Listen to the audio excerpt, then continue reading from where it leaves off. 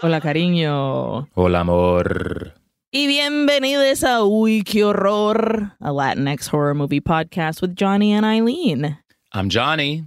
And I'm Eileen, and today we are battling one of the behemoth franchises of our horror lifetime. Hell yeah. Or at least a part of it. I don't know how much it'll stand the test of time, but it does belong to the pantheon of just absolute gigantic beasts of horror. Absolutely. This is up there. And I just have one question for you, Eileen. Uh-huh. What's your favorite scary movie?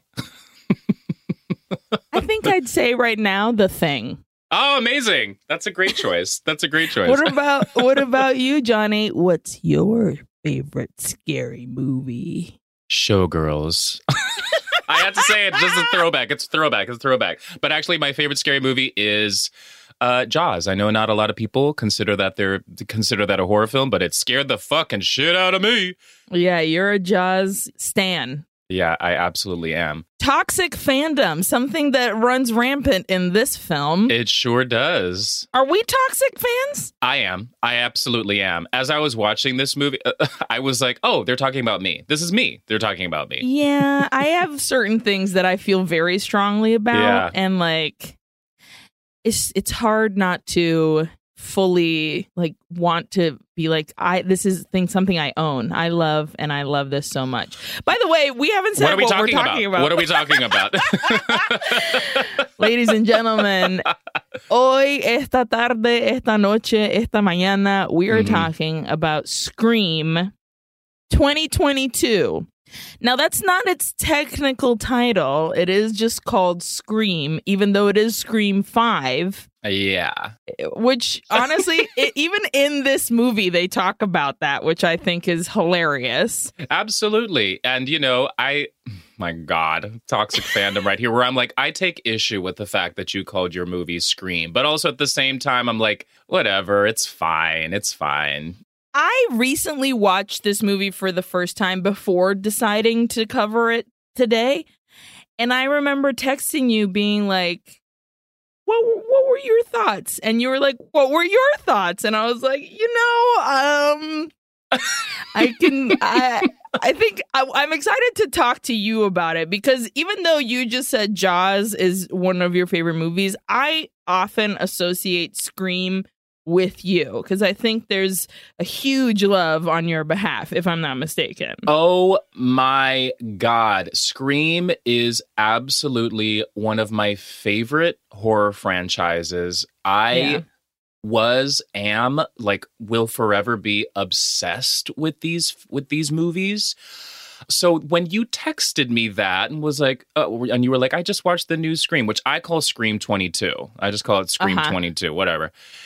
I was like, I could tell in your, I don't know if we like talked face to face or texted, but I was like, I think it was text. Yeah, but for some reason in your text, I could read that I felt like we both had the same kind of reaction to this film, which, spoiler alert here at the top, I guess, but fuck it. I think we were both just kind of, oh, okay. Yeah. It's fine. Well, we'll dive deeper into those feelings. And I will say, though, that like we've mentioned, I am a huge Scream fan. Huge. Love these fucking movies. I saw this in the movie theaters when it came out, and I was so excited. Also, the movie theater was full of queer people, which I was like, Scream is for queer people, which I fucking love.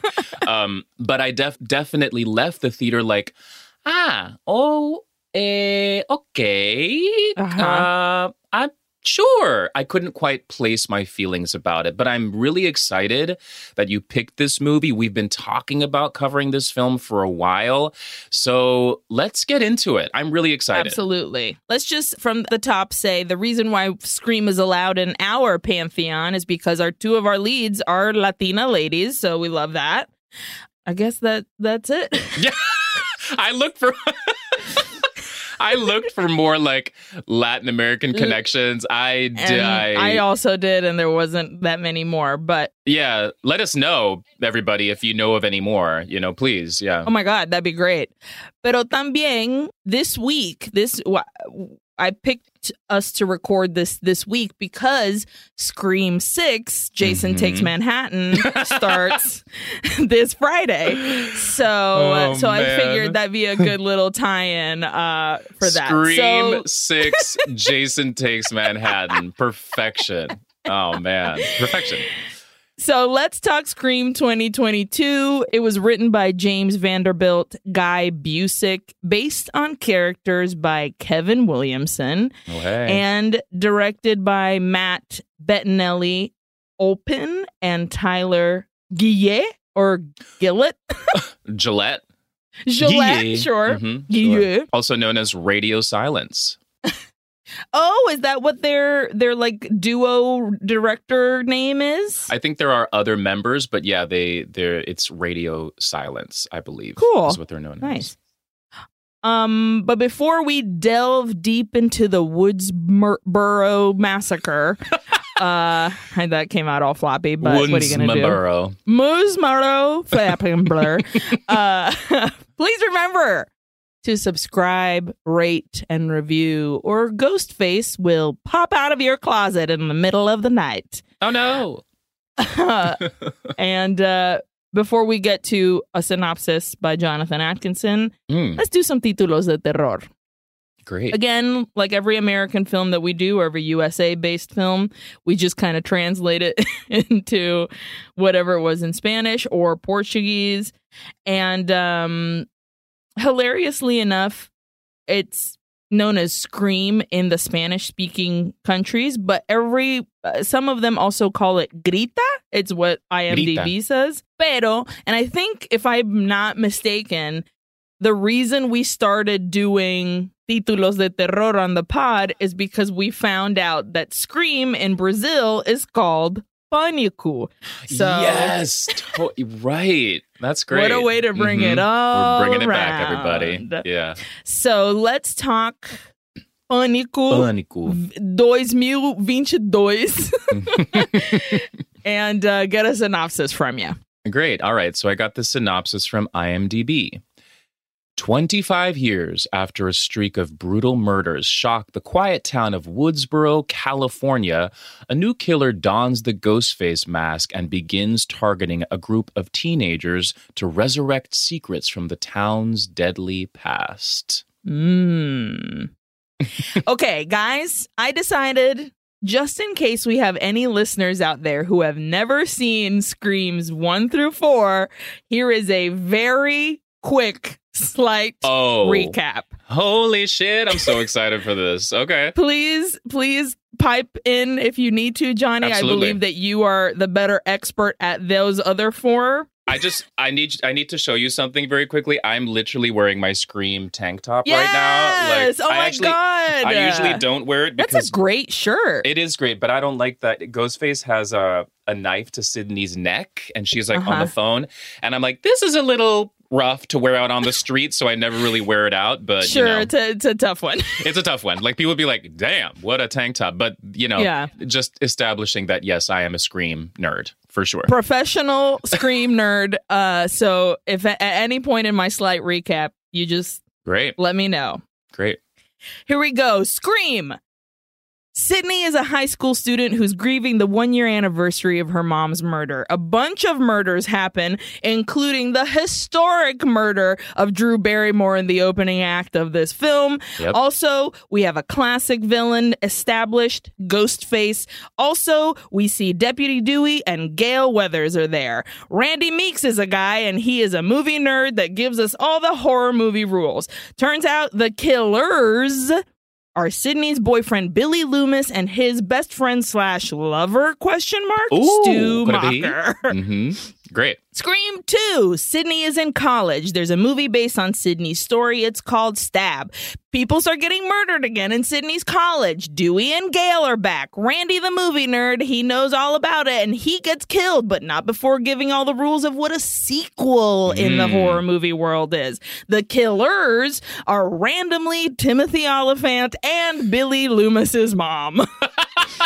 Did you insert that randomly, or was that? Yeah, I put randomly because it is so random. Timothy Olyphant is just like, hey, I appeared for 2 minutes and I'm also a killer. Fuck you. Yeah. Scream 3. Sydney is a secluded hermit working with the California's Women Crisis Counseling Service. Stab is filming its 3rd installment. Murders start happening again, but pictures of Sydney's dead mom in her youth are left at every murder scene. Gail and Dewey are back, but unfortunately, there are horrible bangs involved. Parker Posey is great, and she is here too. Randy leaves a video horror movie trilogy rules, and the killer is a single director of the latest Stab movie who turns out to be the rape baby of Sydney's mom's youth, Sydney's half-brother. Whoa. Scream 4. It's 10 years later. Sydney wrote a self-help book. Dewey and Gail are married. On her book tour, Sydney goes back to Woodsboro and hangs out with her aunt and her cousin Jill. Jill's friends start getting murdered. There are 2 new film nerds that love the Stab series. The killers end up being Charlie, which is one of the film nerds, and Jill, the cousin. And she's mad that her cousin Sydney got too famous when she was almost murdered 10 years ago. Yeah. I think that was pretty great. Solid? That was really entertaining for me. I was just like, keep going. That was awesome. Nice. Well, now that I actually we know... had forgotten that Scream 3 thing that the Roman Bridger was Maureen Prescott's baby from a rape. Oh, God. I had forgotten that. Because one of the underlying themes in the movie is that Hollywood is full of gross rapist men. Absolutely. And that is a strong theme in that film, in Scream 3. Yeah, and absolutely. Ironically enough, the movie is under Miramax, which was owned by fucking piece of shit Harvey Weinstein. So it's wild. Mm-hmm. Wild. So, now that we are experts in the previous 4 Scream films, let's talk Scream. Let's go. 2022. A landline rings. A young woman named Tara is in her kitchen. She clicks off the phone to make it stop ringing, and she reads unknown name on the caller ID. Everybody, welcome back to the main stage. Current reigning horror queen, Jenna Ortega. This bitch is working. Ooh. Doing all the horror things, only horror. I love that she's like, this is horror my queen. Genre, and I'm doing it. And she's doing it well. Love Jenna Ortega. Tara is texting with her friend Amber, trying to convince her to come over, enticing her with an open liquor cabinet, which Amber is all about because we are teens and we love to illegally drink. We also see that Tara takes a big gulp from her asthma inhaler. Okay. Mm-hmm. The landline rings again, and this time Tara answers. It's Charlie, and he's asking for Tara's mom. Tara texts Amber that she thinks this guy on the phone is her mom's new boyfriend, and this guy lets slip that they met each other in group, which leads Tara to ask all kinds of questions, trying to put the guy on the spot. Kind of I'm going to fuck with this guy. Yeah. Oh, you know my mom from group? Interesting. What's this group you're talking about? Because if you don't know, you're not supposed to out your friends that are in AA or NA, guys. You're supposed to keep that chill and under wraps. Yeah, mind your own business, Tara. Yeah. The guy on the phone tells her that her mom talks a lot about her, that she loves Tara very much, that she's very creative, and how much she loves art and movies, and especially the fact that she loves scary movies, and that she's so proud to have made a fan out of Tara.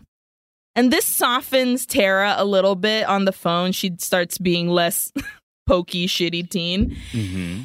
And the voice says that the one thing that her mom wants to know is, what's your favorite scary movie? Oh, boy. Which Tara replies with The Babadook. And listen, as somebody who recently watched it and got the pants scared flying off of her, like to the point where I had to pause and walk away for a day. Oh, listen, okay. So because I recently rewatched this movie, Scream 22, I was like, God damn, it's been a long time since I've seen The Babadook. So I watched it again last night and was like, this movie is hard. Like, it goes hard. Yeah. I was not prepared for that rewatch. It, first of all, is really fucking good. But anyway, my point is I see why Tara is like the fucking Babadook because it's a great movie. Totally. But the reason she likes the Babadook is because it's elevated horror. It has complex emotional and thematic underpinnings, is what she says. But the voice says, oh, that's too boring. So he asks if Tara has ever seen Stab. And she says once when she was 12 at a sleepover, and she mirrors the Drew Barrymore move of talking on the phone and picking up the knife from the knife block, which I was like, love this, love to have, like the, hey, you see that? Yeah. You see what we just did? The little homages and Easter eggs throughout are fun. It's fun to see that stuff. Totally. The voice is shocked and says, how can you be from Woodsboro and not know Stab? He asks if she remembers the beginning of the movie and how it's a girl who's home alone. And she answers a wrong number and starts talking with the killer who makes her play a game. Would you like to play a game, Tara? I wish I had a voice changer because I would totally fucking use it right now. Karina, can you do that? Yeah. No, Karina, you don't have to. I wish I could attempt to do this voice, but there's no way. Wow. Yeah. I also love, this isn't in any of my trivia or anything, but my dude has been doing the voice since Jump. Since the top. And he fucking nails it, and he's nails terrifying. It every time. Yeah. Nails it every time. So Tara hearing, would you like to play a game? Fucking that freaks her out. So she hangs up on him. She grabs her cell phone and she uses like a security app, like a Stay Safe or Simply Safe or whatever, to lock all her fucking doors. The future, man. Yeah, it's an interesting way to kind of because I feel like the Scream movies are very much about technology in a certain way, and phones. So and it has to continuously grow with what era we're in. And so I was like, okay, that's an interesting concept to kind of bring into this film, that you can just push a button on your phone, boop, your doors are locked. Alexa, close my doors, please. Exactly. Alexa, call the cops. Now. Sorry if I've just called the cops in everybody's house right now. So Tara also texts her friend Amber, and she's like, dude, this weirdo, he's freaking me out. And Amber texts back, if she's okay. Cuando de repente toca the landline again. And Amber texts Tara that she should answer it. And Tara texts Amber back, how do you know that my landline is ringing? And Amber replies, this isn't Amber. Answer the phone, bitch. Oh. Which to me, I don't know why, but the word bitch is so Wes Craven-y to me. And I think it's just because Freddy Krueger. Freddie loved to be like, bitch, and bitch. Left and right. So I love seeing bitch. I was like, yeah, you gotta say bitch here. But also, it's very scary to see. Yeah, absolutely. It heightens the stakes, ups the ante. It makes things just a hint darker in this moment. Tara's about to dial 911 when Amber texts, answer the phone or Amber dies. So Tara does, and the voice repeats, this is not Amber. And on Tara's cell phone, she gets a video message, and she sees Amber being filmed from outside her window, getting ready to go over to her house, I guess. Right. The voice says, Amber shouldn't leave her phone lying around so it could be so easily cloned. another future thing going on. Mm-hmm. And Tara asks the classic question, what do you want? I want to play a game. Stab movie trivia, 3 rounds. You call the cops and Amber dies. You get a question wrong and Amber dies. So the voice asks if she wants a warm-up question. But Tara now is currently flipping the fuck out. And she's like, I don't know anything about the Stab movies, you fucking motherfucker. Ask me about It Follows or Hereditary or The Witch. And I was like, watched it. Yep. Watched it. And they're I all was great. very All proud great. of myself. Yep. Yeah. Mhm. I even wrote all great movies. But the voice begins the game. What Woodsboro native was introduced as the franchise's main character? Obviously, Tara knows it's Sidney Prescott, and she lived on Elm. Love that little detail. Okay, great. You did a great job, Tara. Question 1. And Tara's like, what the fuck? I got it right. It should count. And he's like, no, that was the warm-up. I told you I was going to give you a warm-up. And she's like, fucking A. Pero the voice is like, Vale verga, we're starting at 1. question 1. Who wrote the original book that the Stab movies are based on? Tara knows. The chick from TV. Tara, you fucking, come on, Girl. get it right. It's fucking Gail fucking Weathers, all right? Hello, put And some she's respect like- on her name. Yeah, respect. And she was like, it was Gail Weathers, you motherfucker. Which I was like, yeah, you tiny girl, you let him know. Question 2. Who played the dumb bitch? Which I was like, calm down, Ghostface. Damn. Who Whoa. played the dumb bitch in the beginning of Stab 2 who answers the phone and gets carved up by the killer? And Tara struggles to remember and is running out of time, but God bless the fact that we have handheld computers on our hands. And she Googles the cast for Stab 2 and says Heather Graham. Great. Question 3. Who was the killer in Stab 1? And Tara very quickly is like, I got you, you fuck. It was Billy Loomis, and he was Sydney's boyfriend, and fuck you, you fucking bitch. But all of us sitting We're like, watching "No, Scream girl." 22, we're like, you stupid idiot, Tara. So the voice says, no, I'm sorry, honey. It was Billy Loomis and Stu Macker. Can you imagine if He was like, I'm Ghostface sorry, I'm honey. sorry, honey. Honey, I'm sorry. Also, if he had been like, me vale verga, honey. No. I wish. Mira, amor, te digo, you fucked it up. So he says Billy Loomis and Stu Macher, and they were the 2 killers in Stab 1, and now somebody's got to die. That's it. Tara puts down the phone. She grabs a knife from the knife block, and she runs to the door because she's going to try and, like, quote unquote, save Amber. And she opens the door, and boo! It's Ghostface. Welcome, gentleman. We love you. He immediately slices at her stomach, pero Tara has quick reflexes and she punches him in the fucking face, slams the door shut on him, pero Ghostface gets to like squeeze in halfway just before she can get it shut all the way. They struggle a bit, but finally she's able to like shut it all the way. She locks her house with her phone app thing, and she's freaking out because obviously she just got fucking sliced in the torso. In that same security app that she can like close her whole dang house down, she presses the call the police button.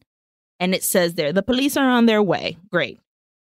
Y en la puerta, yo te digo, mira, in horror movies, when people bang on the doors, I can't. Me da un estrés taquicardia, brother. Yo me pongo, like, I can't.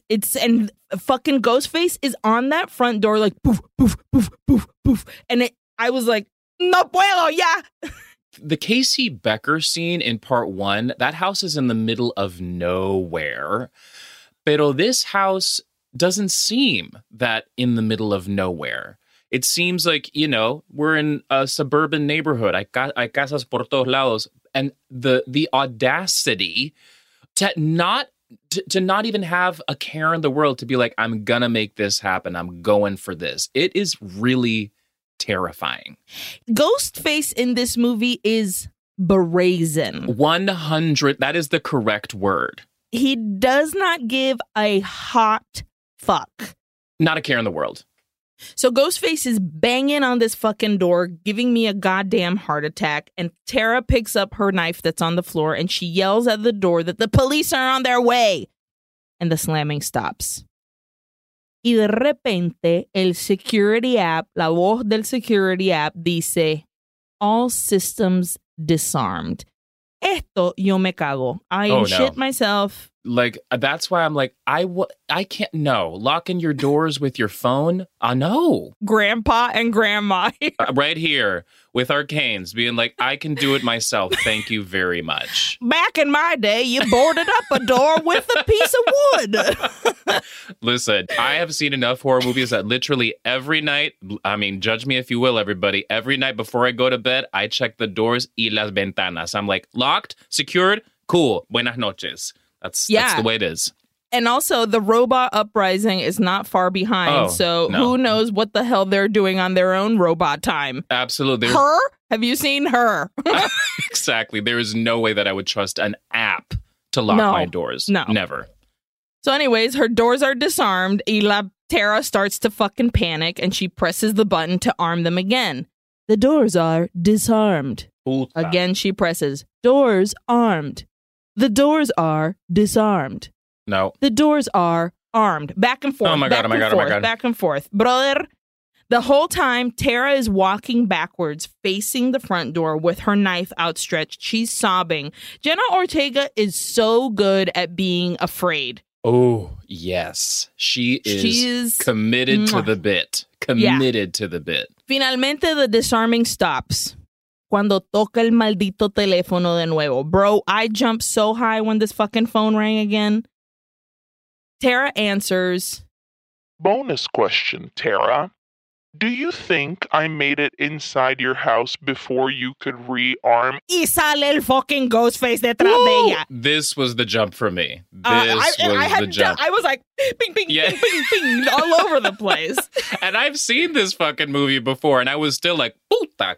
Qué susto. Jumpville 5000. Qué susto. Y no solo eso, pero sale and immediately this motherfucker stabs her deep in the gut. She turns around and she punches him in the face again. At least she's fucking punching him in the face.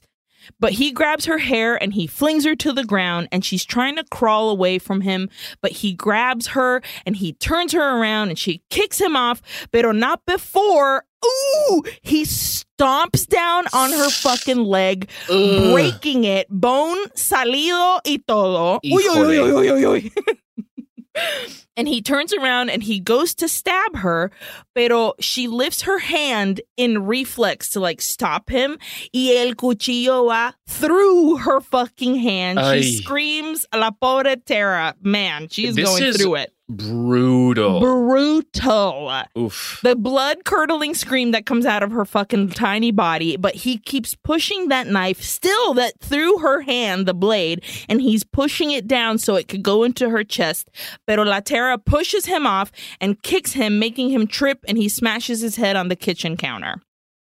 She keeps trying to crawl away, and behind her, okay, yo no sé si vos viste esto, and I don't know if maybe it affected you the same way it affected me, but the way that he stood up at this point, because he's such a blob in his like cloak, in his black cloak, he's kind of kneeling on one leg, but the ghost face is facing us, and the way that he stands up is like he never stops looking at us, but the body rises. Ooh, bro, it gave me the willies. It's very, it was a great shot, first of all, but also very purposeful. Of course. Oof, yeah.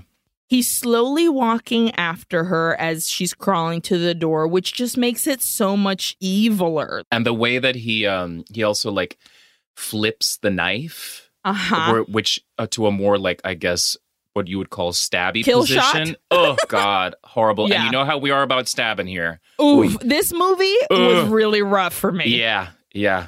Lots of stabbing, everybody.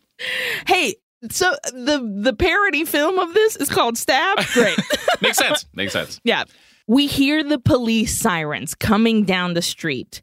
But Ghostface still approaches Tara. He grabs her by the foot and he pulls her towards him and he stabs her in the back 2 more times. We see the police lights on Ghostface's face. He turns Tara around. He raises his knife up. He slices down into our title card, Scream. I mean, another solid opening. You cannot open a Scream movie without a solid opening. Definitely not the best one, but effective. No. Effective. Yes. I mean, you'll never have a best one other than Drew.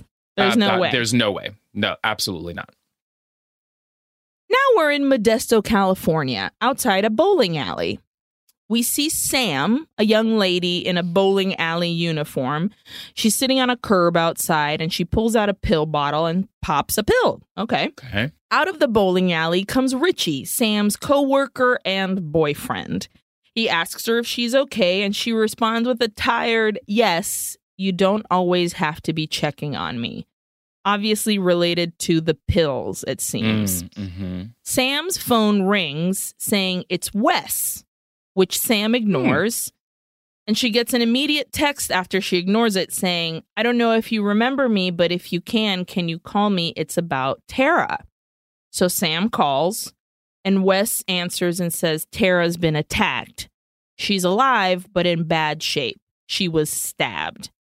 And he says he knows that they're not in the best of terms, but Sam cuts him off and says that she's on her way.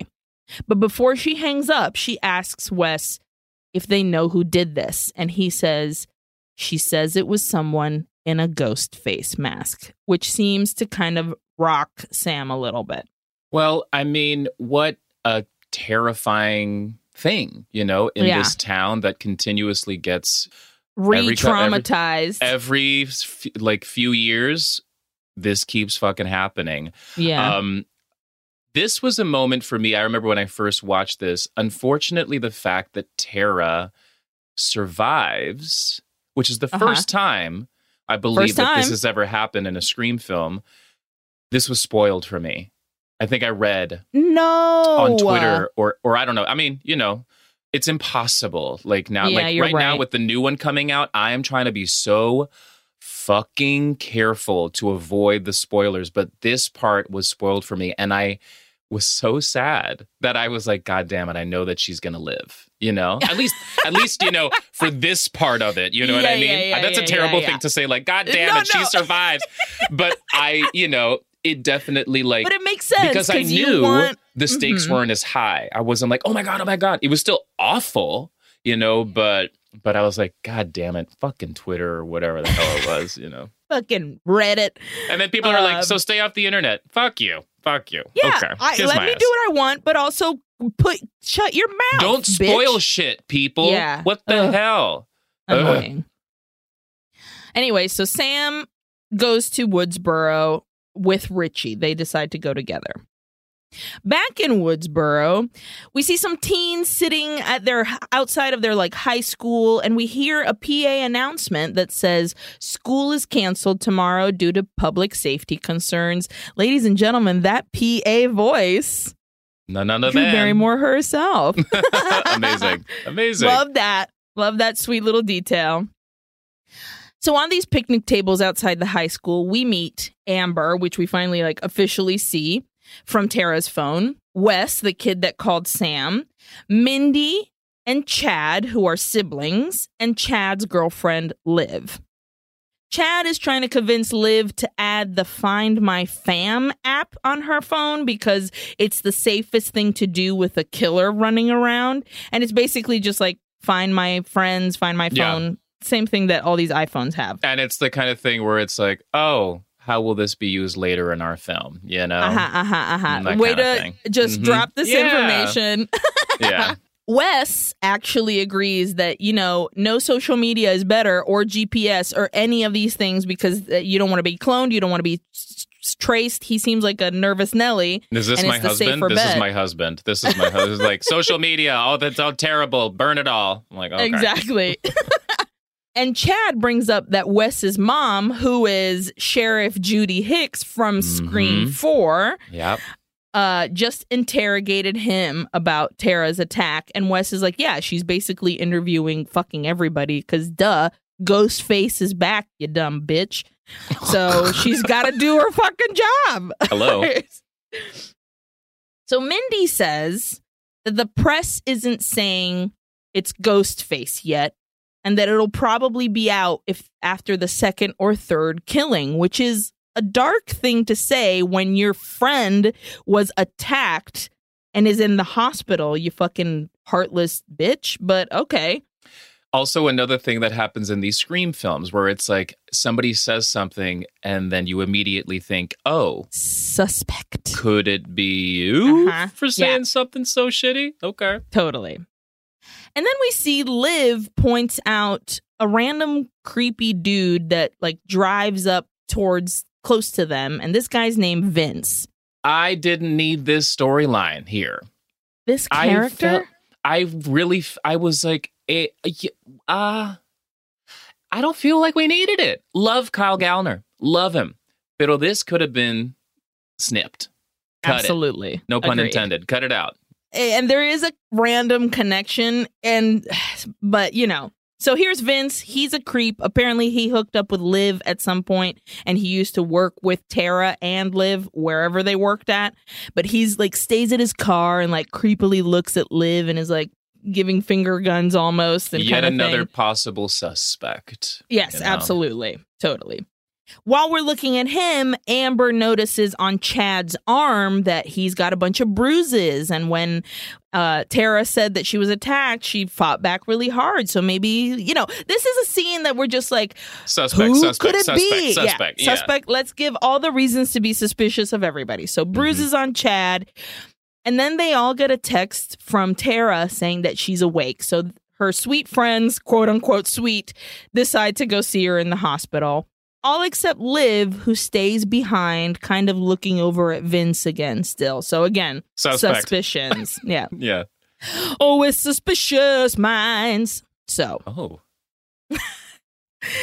In a car, Richie and Sam are driving to Woodsboro. They talk about the Stab movies and how Richie has never seen them, and Sam explains that they're all based on the things that happened in Woodsboro. And these things being Billy Loomis and Stu Macher killing a bunch of kids wearing a Halloween's ghost mask.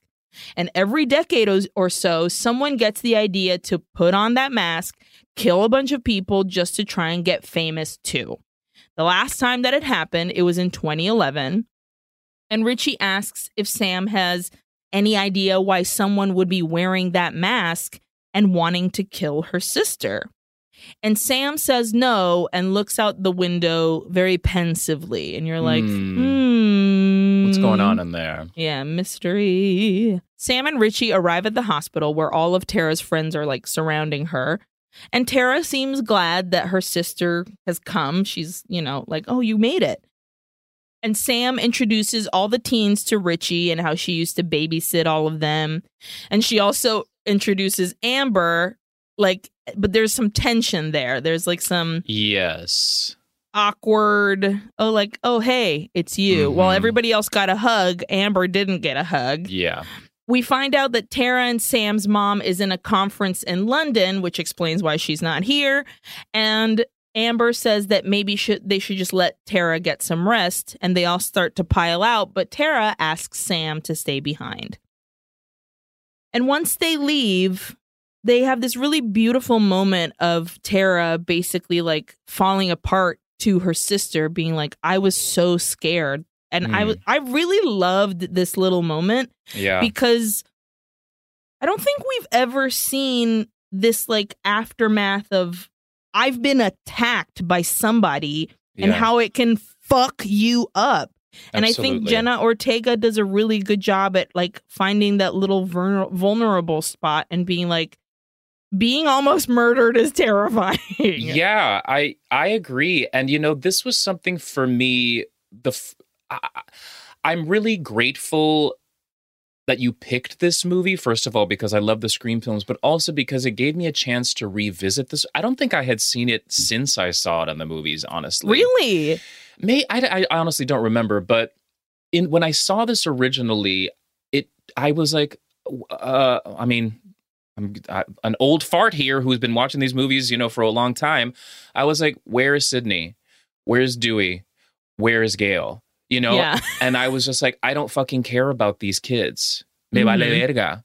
Yeah. Pero rewatching this, I felt more invested in their storylines. Yeah. And I appreciate that they really do introduce us to a completely new group of characters here, and characters that, like I said, there are a few that, we can snip and do away with, but they give you the time to actually care about them, especially these two sisters. Yeah. And like these moments, I remember the first time I saw it, I was like, I feel cheesy. Like, no me gusta. But rewatching it, you realize, no, we're giving them time to like make us care. And so I agree with you that I think that these, like, it's not just this one. We get a few scenes with the two sisters together, just the two of them. And it's really lovely and heartfelt. And it's, it's just nice to see. Plus, the reason we are here, they are Latinas, which is also a really wonderful thing. So, agreed. At a bar, these fucking teens are hanging What are we out? doing here? Cut it. Edit. Cut. And somewhere else, they're like at a Not fucking here. pool bar. And I'm like, bro, everybody's face is like smooth skinned and beautiful. I'm like, you can tell you're 12 years old. What is this bartender doing? Like, is it because we're a grandma and a grandpa over here? I was like, what are we doing in this spot? No. I don't know. Maybe it's a little bit of both, but I genuinely was like, these teens? Okay. No, it felt weird. I agree. This was not the right spot for. Put them in a fucking, I don't know, a library or something. Put them in a Toys R Us where they belong. Put them in a fucking like bowling alley. I don't know, something different. Put them in a McDonald's playpen where children need to go. That's the one. That's the one. Oh man, but this is weird. This is fucking weird. So they're in this bar randomly playing pool, and they're all talking about the mysterious Sam. And Chad is like, I think she's cool because she used to babysit me and used to let me wear Pokemon onesies. And Amber is like, no, she is not cool. Her dad left her mom when Tara was 8 and Sam was 13. So because of that, Sam starts to act out. And on her 18th birthday, she just up and leaves. And Amber says that maybe she's changed, but she just doesn't want to see Tara get hurt again. And then they're interrupted by that random creep Vince again, who tries to chat up with Liv, but Chad, who is Liv's boyfriend, gets all broy and gets all up in his face, but then a switchblade comes out. Whoa. Brother, everybody calm down. And then finally the bartender decides to do her fucking job, and she's like, a ver, sálganse de aquí, no knives, no kids, get the fuck out. Also, like I've said, I fucking love Kyle Gallner, but I was like, what is with this? Like, he's like, yo, like, what? Hey, Liv. Hey, hey, what you are you over there? Hey, you want an actual and I was like, beverage? Like, is this an episode of The Sopranos? Yeah, it's like, what is this choice? Well, whatever, it's fine. It's fine. Yeah, I guess. Okay. Hey, yo, Liv. Oh, okay. Hey. All right. It's me, Andrew Dice Clay. Exactly. What? Okay. Shit. So everybody gets the fuck out of the bar. Y afuera, Vince is peeing up against the bar's wall, and he's like, hey, fuck yo. you.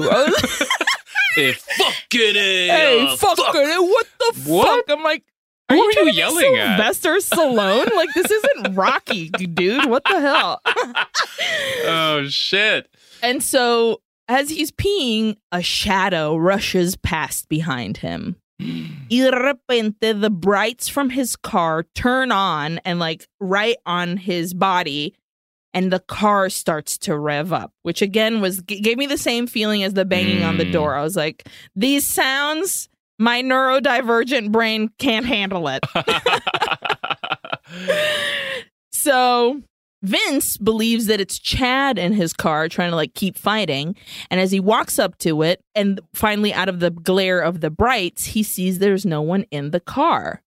He looks in the ignition through the window and he sees that there's a knife in there. So he pulls out the knife, and as he pulls his body out from like the window, boo, Ghostface is behind him and stab right in the fucking neck. Pero like, boo, boo, like with it's the swiftness. Like a hole Bam. punch. Pero con un cuchillo. Bam. This scared the fucking shit out of me. Yeah. Pero también love that they play that classic song, the boom, Orville boom, Peck. Boom, boom, boom. Right? No, it's not. Sounds very much like Orville Peck. I think it's Nick Cave and the Bad Seeds, where it's like with the red right hand, which has been it was playing. Orville Peck. It's been like through. If it hasn't been featured in all of them, I loved that they included this here. Loved this. Nice. So quick and easy, Vince falls to the ground, bleeding out. Okay, this random ass fucking guy. Yeah, it was very quick. Honestly, for this guy that we barely know, like I was like, this is all I need for this person. I don't need a crazy death. Ghostface stands above his body and wipes that blade clean when Sam wakes up with a start at the hospital. Next to Tara, who's still asleep. And she looks over to the chair, and Richie is there, and he's watching something on his phone. It's Stab. It's on Netflix. How convenient. We're in our future, present times. And Sam is like, I'm just going to go find something to eat. So she heads to the hospital break room, and Sam pops one of her pills. She bends down over the sink to get a gulp of water from the tap. When she pops back up, and boo, pero no es Ghostface. It's Billy Loomis. Stabbed form. And like in his shirt. stabbed form. Yeah, white shirt, blood on the shirt, fucking 90s gel hair. Yeah. And I'll tell ya, when I first watched this movie, I was like, are we going to have a ghost on our hands now? Like, is this going to be a ghost thing? But then immediately, Billy Loomis in the mirror says, hello, Sam. Pero la Sam no se ve sorprendida. She's not surprised at all. And he says, so the antipsychotics aren't working as well as they used to, huh? You can't run from who you are. When are you going to tell her why all of this is happening? But this vision, hallucination, ghost is interrupted by Sam's phone ringing. Hello, Samantha. And Sam asks who it is, and the voice says, I'm the one who knows your family's secret. And Sam says, are you the fuck that hurt my sister? And the voice says, she's not the only one he's gonna hurt. I had to get you back here somehow. And very courageously, she says, you want to fuck with me, asshole? I'm right here. Come and get me. And I was like, girl, don't say that shit. No. Do not invite this kind of energy into your being. You don't need it. I get it. Like, your family has been, your sister has been brutally attacked. Like, you know, I would probably be feeling those kind of fiery feelings. Sure, too. you're like, livid. You know, you're like, I want to kill you too. You try to kill my sister. Fuck you, bitch. But yeah, this is a classic Scream moment where she's like, I'm right here. Yeah. And Ghostface answers, come and get you? With pleasure. And cierra una puerta and boom, ahí está el fucking maldito Ghostface. And he attacks her and he lunges at Sam, stabbing at her, but he hits the bulletin board instead. When she ducks, Ghostface punches her in the face, sending her flying to the floor. She grabs a chair and she pushes Ghostface off of her with the legs of the chair poking out. She stands up, runs behind the table, and this guy is swiping at her, but the swipes are wild. They're so, ooh, I don't know why that was me da cosa.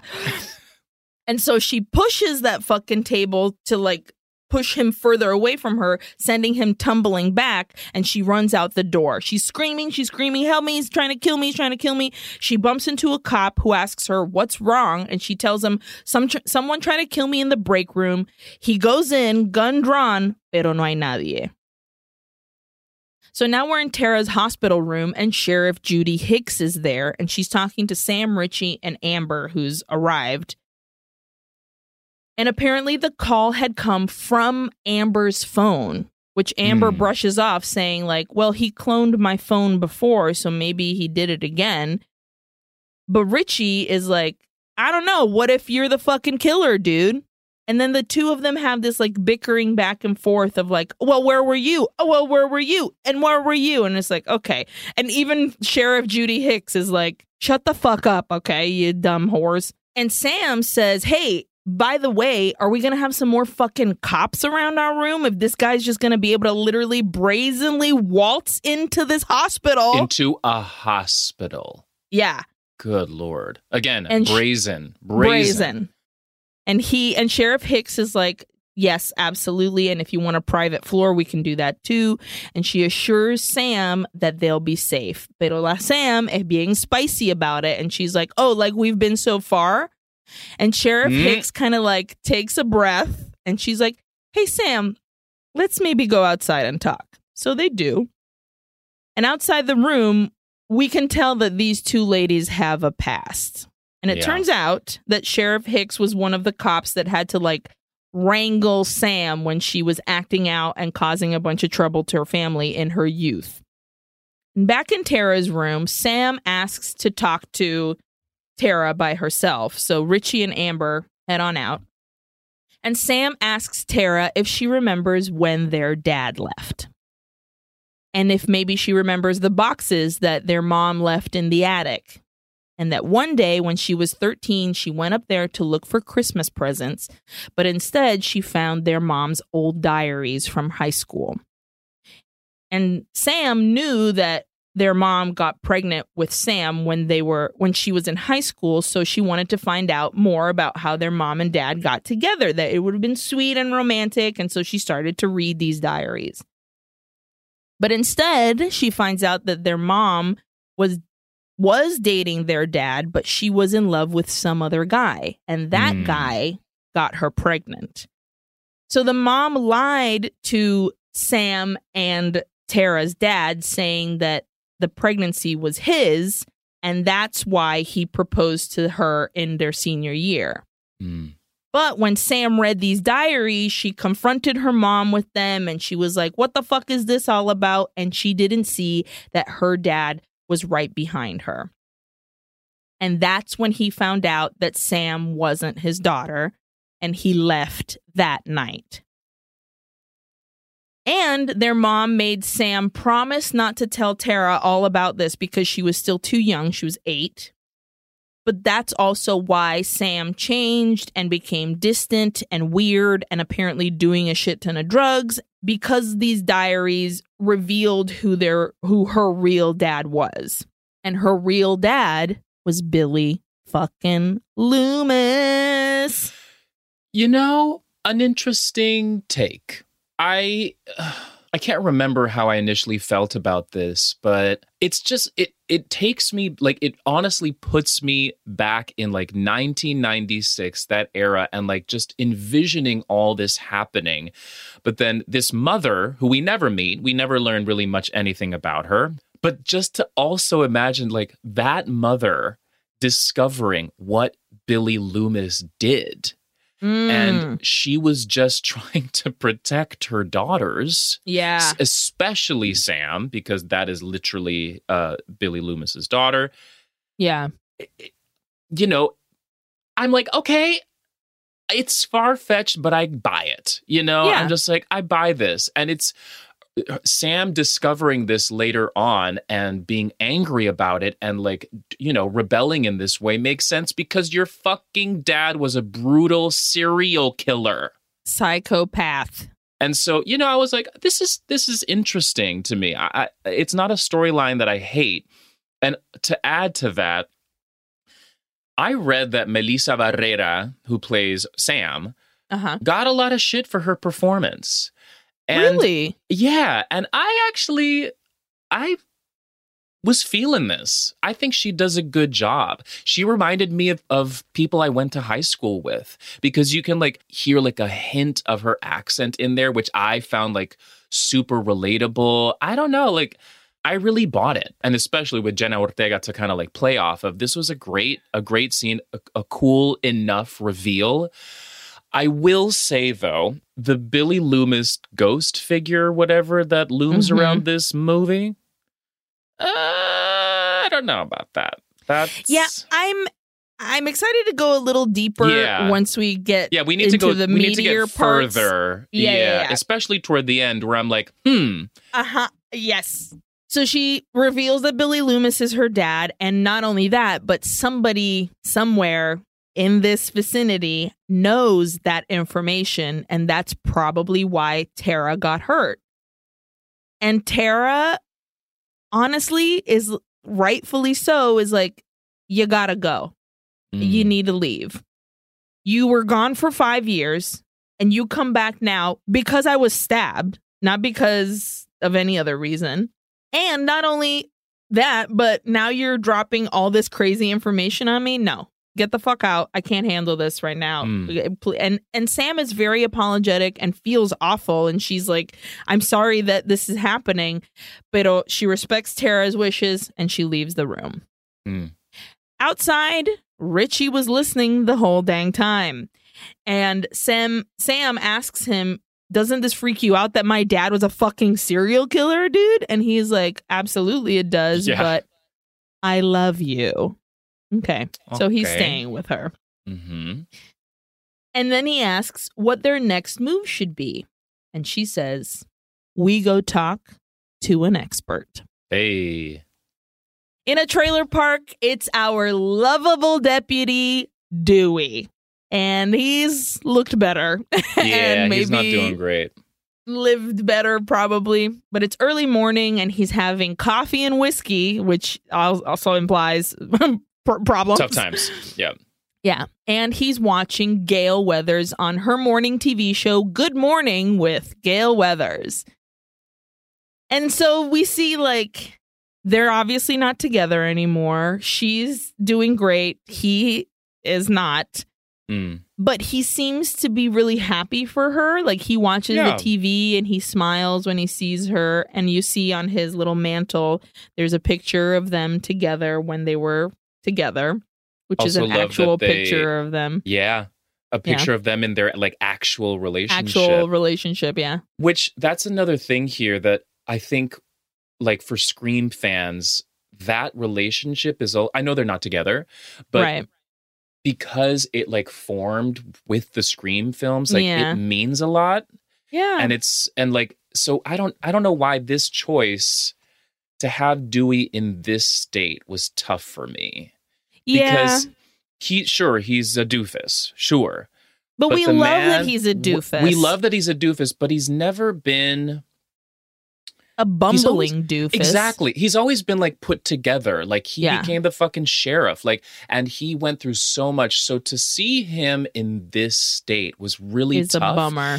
And I want to say, like, it felt like a wrong choice for me. But on the other hand, the man has been through so much trauma. Yeah. How can you not? And so, so this is, he's drinking. He's, he's not the sheriff anymore. And I understand why they went this way, but I don't like it. I can't help but dislike Dewey. it. Yeah. Yeah. I can't help but dislike it. It's a tough pill to swallow. Yeah. Yeah.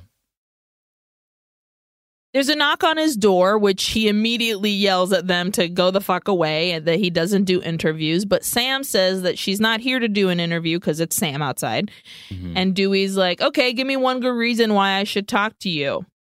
I'm Billy Loomis's daughter. Immediate door open. Hola. That'll do it. But he says, I'm giving you 2 minutes. So Sam and Richie go inside, and right away, I love this. Dewey is like, who is this guy?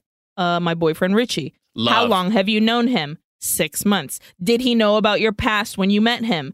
Did he express any interest in Woodsboro or the killings? And again, Richie's like, what the hell, dude? And Dewey's like, bitch, I've been through this too many fucking times to not know what the fuck I'm talking about.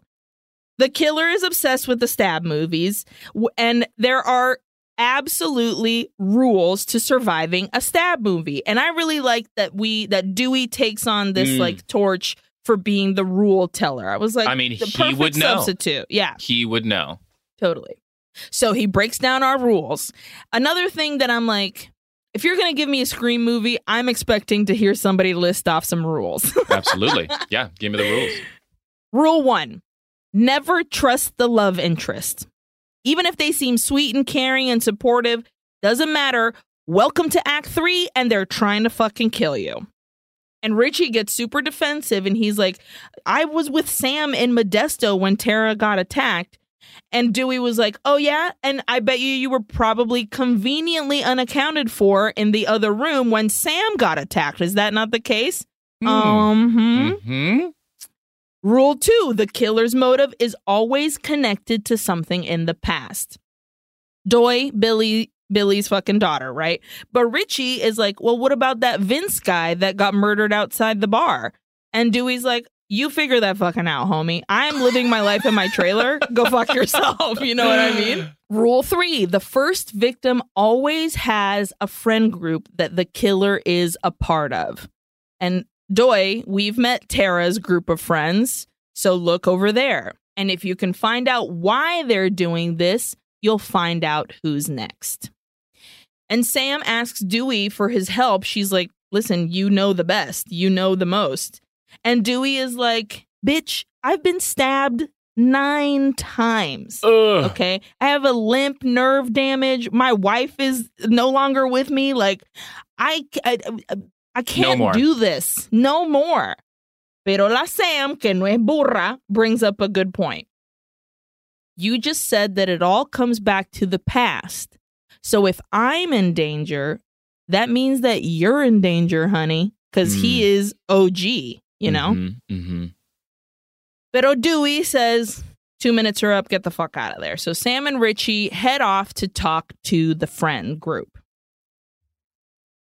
Pero back in the trailer, I love this little detail. We hear Gail on the TV still, and she says, and next, the pros and cons of reuniting with old friends. As Dewey is having to communicate now, which he's about to call Sidney and Gail to let him know that shit is going down again.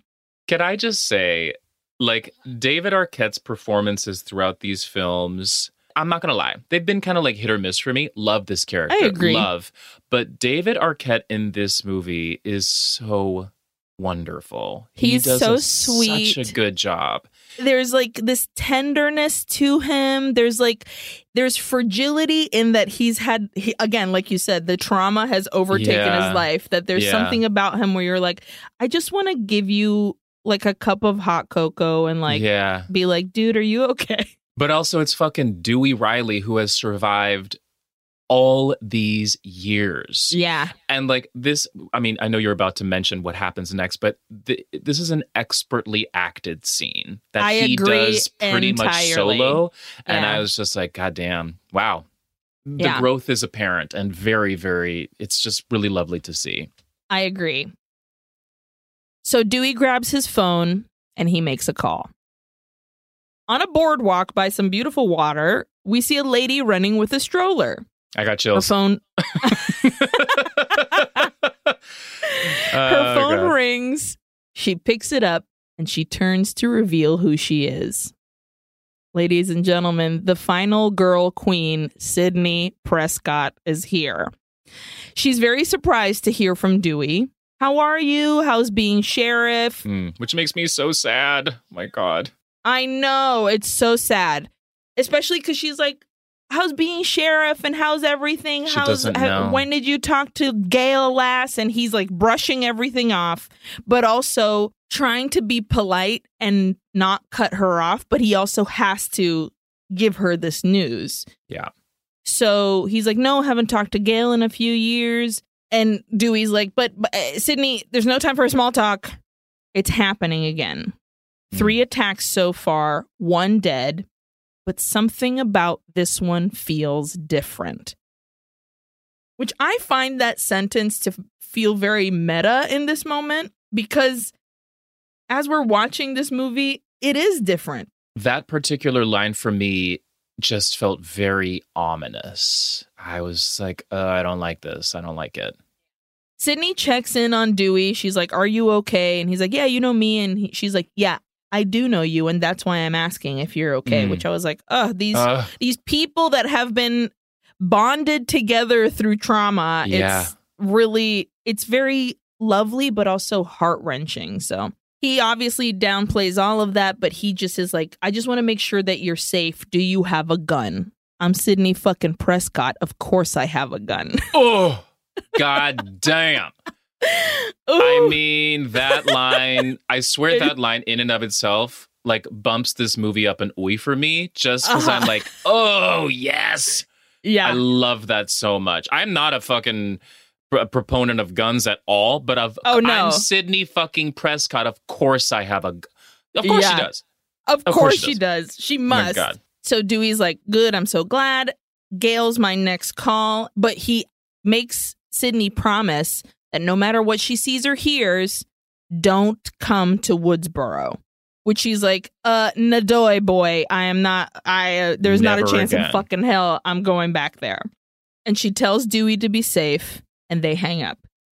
Also, just wanted to add that I love that she mentions Mark, and that happens to be the cop from part 3. So they ended up getting married, which I was like, and having cute. kids. And having babies. Cute. And it's Mr. McDreamy or Dr. McDreamy. I never watched Grey's Anatomy, pero sí, McDreamy. McDreamy, whatever. Girl, That fucking I don't, that, you know who we're talking about. So now off the phone, Dewey has to like psych himself up to send Gail this message, which he chooses to send as a text, not a phone call. Yeah. And he texts her, Ghostface is back. Don't come here. And then the next text he sends is, hope you're doing well, smiley face. This is what I'm talking about. This was this is just him texting. That's just Dewey. This was really well done. Yeah. He nailed this. He's about to type out, I still love you, but he chooses not to. And he looks over at the picture of them both and walks over to the box that this picture is on top of. He opens it, and inside is his badge and gun. Deputy Dewey back on the case. Also love the, horrible, so sad, but the box with Tatum's ashes in it next to the thing. I was like, oh, God. Taking it back to the original. Over at Mindy and Chad's house, Sam has called the meeting of all the friends to meet over here. And just as Sam and Richie are about to go inside, Sam sees Dewey pull up. He's decided to help them.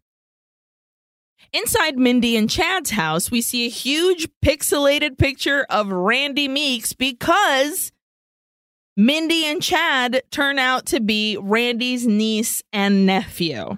Yeah. Okay, another connection. We also see a little plaque that says the Randy Meeks Memorial Home Theater, which is very funny and I think very sweet. The whole gang of kids is here, and in comes Martha Meeks, played by Welcome to the Dollhouse's fucking, what's her name? Shit. Heather Matarazzo. Heather Matarazzo. Matarazzo? Yeah, she's fabulous. She's always fabulous. Oh, she's so great. And she has juice and snacks. And I love when she walks in and she's like, ooh, suspects. Yeah. Like, this fucking mom move. Oh, my God. Hilarious. I love that. So Martha Meeks is Mindy and Chad's mom. And after some hellos, it's time to talk. And Sam tells everyone that she has to tell them something. This was weird to me.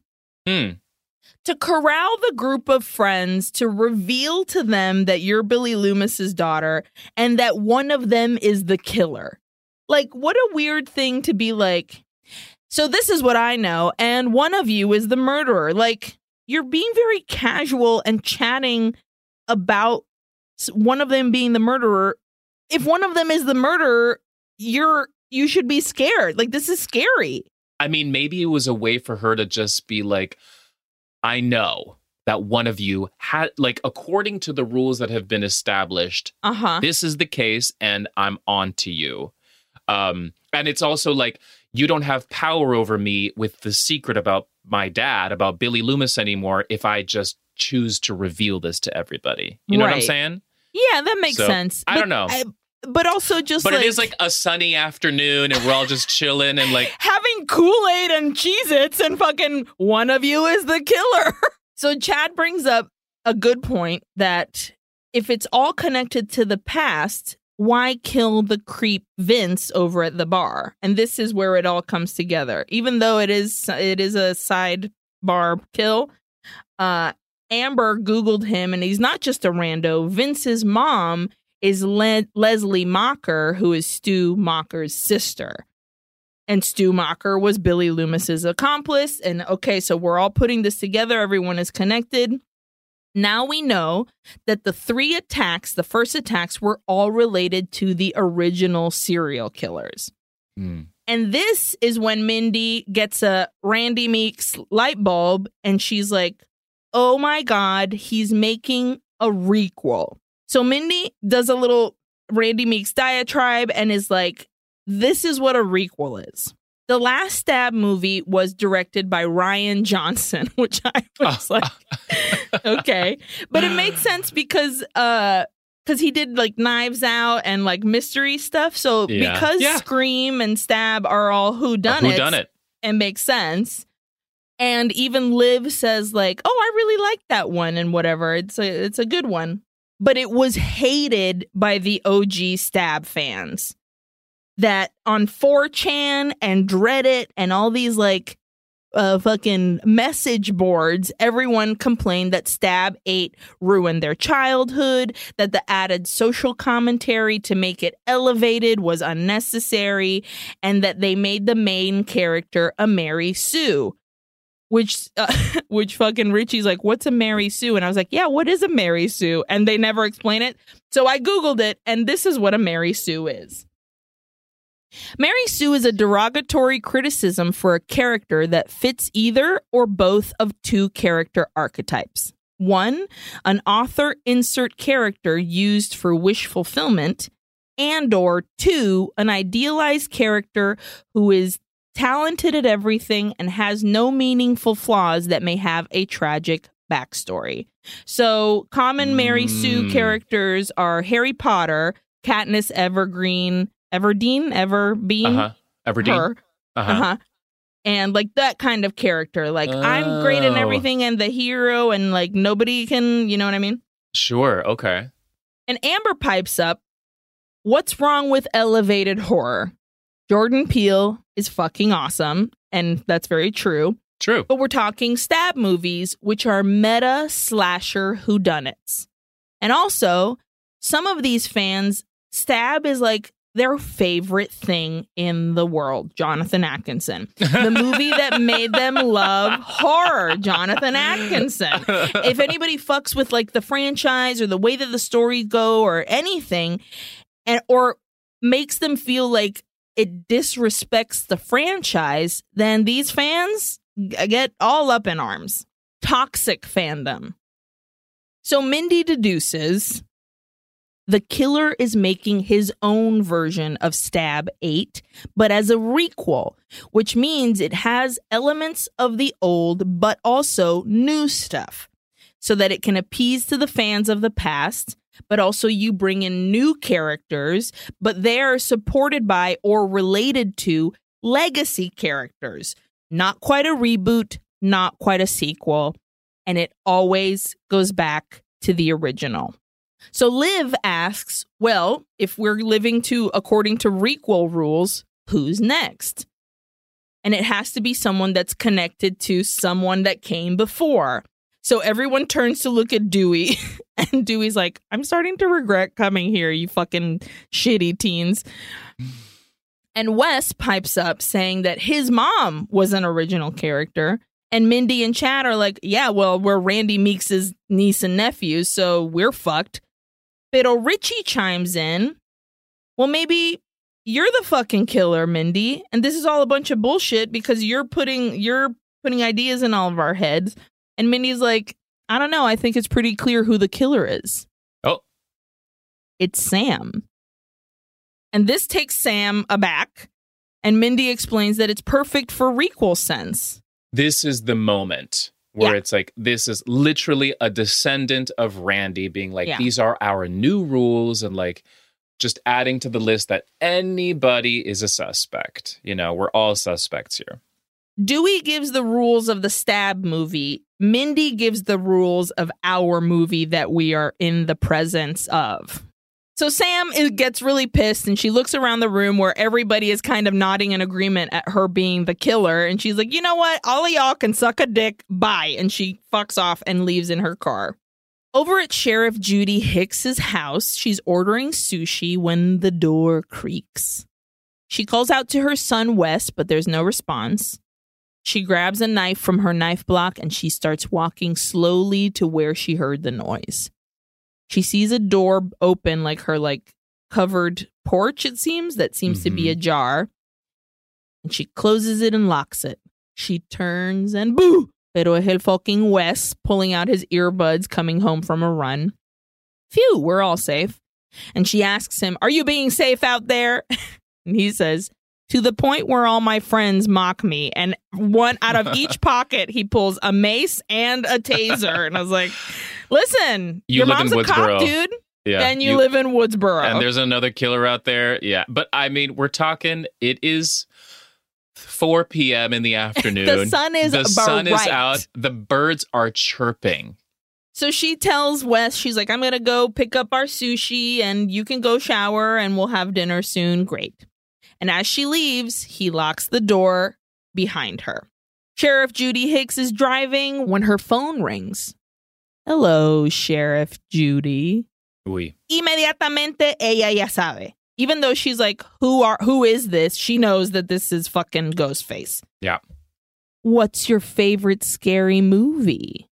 I prefer animated films and musicals, which I was like, Judy Hicks. It's me. I'm Judy Hicks. Not musicals, but I was like, animated films? Yeah, absolutely. Animated films, Eileen Clark all the way. Now I know who to be for Halloween. It's going to be Sheriff Judy Hicks. She asks why he's doing this, and Ghostface says, well, I'm calling because I'm going to turn myself in, and I'm going to tell you all about it at the station, about the 2 people that I've killed. Meanwhile, she's texting the station being like, I have the killer on the line. I need a trace right now. And she says to Ghostface, she's like, but you've only killed 1 person. Well, by the time I see you, I'll have gutted your little boy. And mom mode activate. Ooh. Yeah. That bitch blasts that siren. She punches the accelerator. Fuck the sushi. And she is trying to call Wes. She hangs up on Ghostface and she's like, Wes, answer, you fucking hoe. But he is deep in a fucking conditioning mask in his blonde hair or something. I really appreciate the fact that this movie kind of like subverts what you expect to be happening here. Like usually be like, oh, look at this lady, but this West kid who, se desnuda, and you're like, wow, look at this dude in the shower. Tiny shirtless body. Yeah, I mean, he looks pretty fit for a 13-year-old. I don't know how old he is, 17? Quien sabe, high schooler. But yeah, I was like, this is a twist. Sure.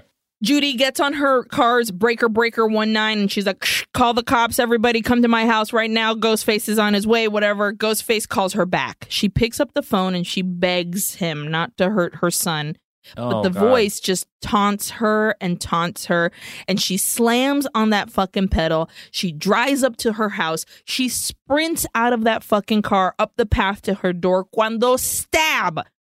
Out of the bush, Ghostface jumps out and just into the gut, he stabs her. Ugh. Again, son las 12 del día. She is in the front of her house. There is neighbors, everything. Todo. She is screaming, We're help, in public. Help. We're in public. She falls backward after he stabs her, and then he just gets on top of her. And the stabbing they do with Judy Hicks is so tough. It's so fast and like, it is gnarly. Yeah, it's awful. Inside, Wes is done with his shower, obviously didn't hear a damn thing, but he does see on his phone that his mom called. And we get this long segment where they are like, we are going to build up that nerves to see how you're feeling. Gagatrondra, we're doing nerve. Do it for your nerve, girl. And he's just like grabbing plates and getting stuff ready for dinner, but opening tons of doors so that when he closed them, ooh, is there someone there? No hay nadie. It's a fridge door. It's a pantry door. It's a fucking closet door. Todas las doors se cierran y no hay nadie. But then Wes hears the front door open. Mom? He goes to look, and the door is ajar, which, remember, he locked it before. Mm-hmm. He walks right up to it, but he doesn't look outside where his mom's dead body is literally feet, like centimeters away, I feel. And instead, he just closes the door and locks it. Which, honestly, good boy, lock your doors. He turns around and boo! It's Ghostface, and he slams Wes against the door. He reaches towards his taser and mace that he put in like a little plate. Like, now you need it, bud. This is the time. Pero no alcanza because they're not close enough. And Ghostface presses that knife through his neck, one inside, and then pops out the other side. Bro, this knife, it's fucked, this thing. Oh my God. God. Moves. He pulls it out and you can see it going in and out. It's horrible. So gross. This scene is if you really think about this, double murder of mother and son. This is awful. And just the brutality of it adds to how awful it is.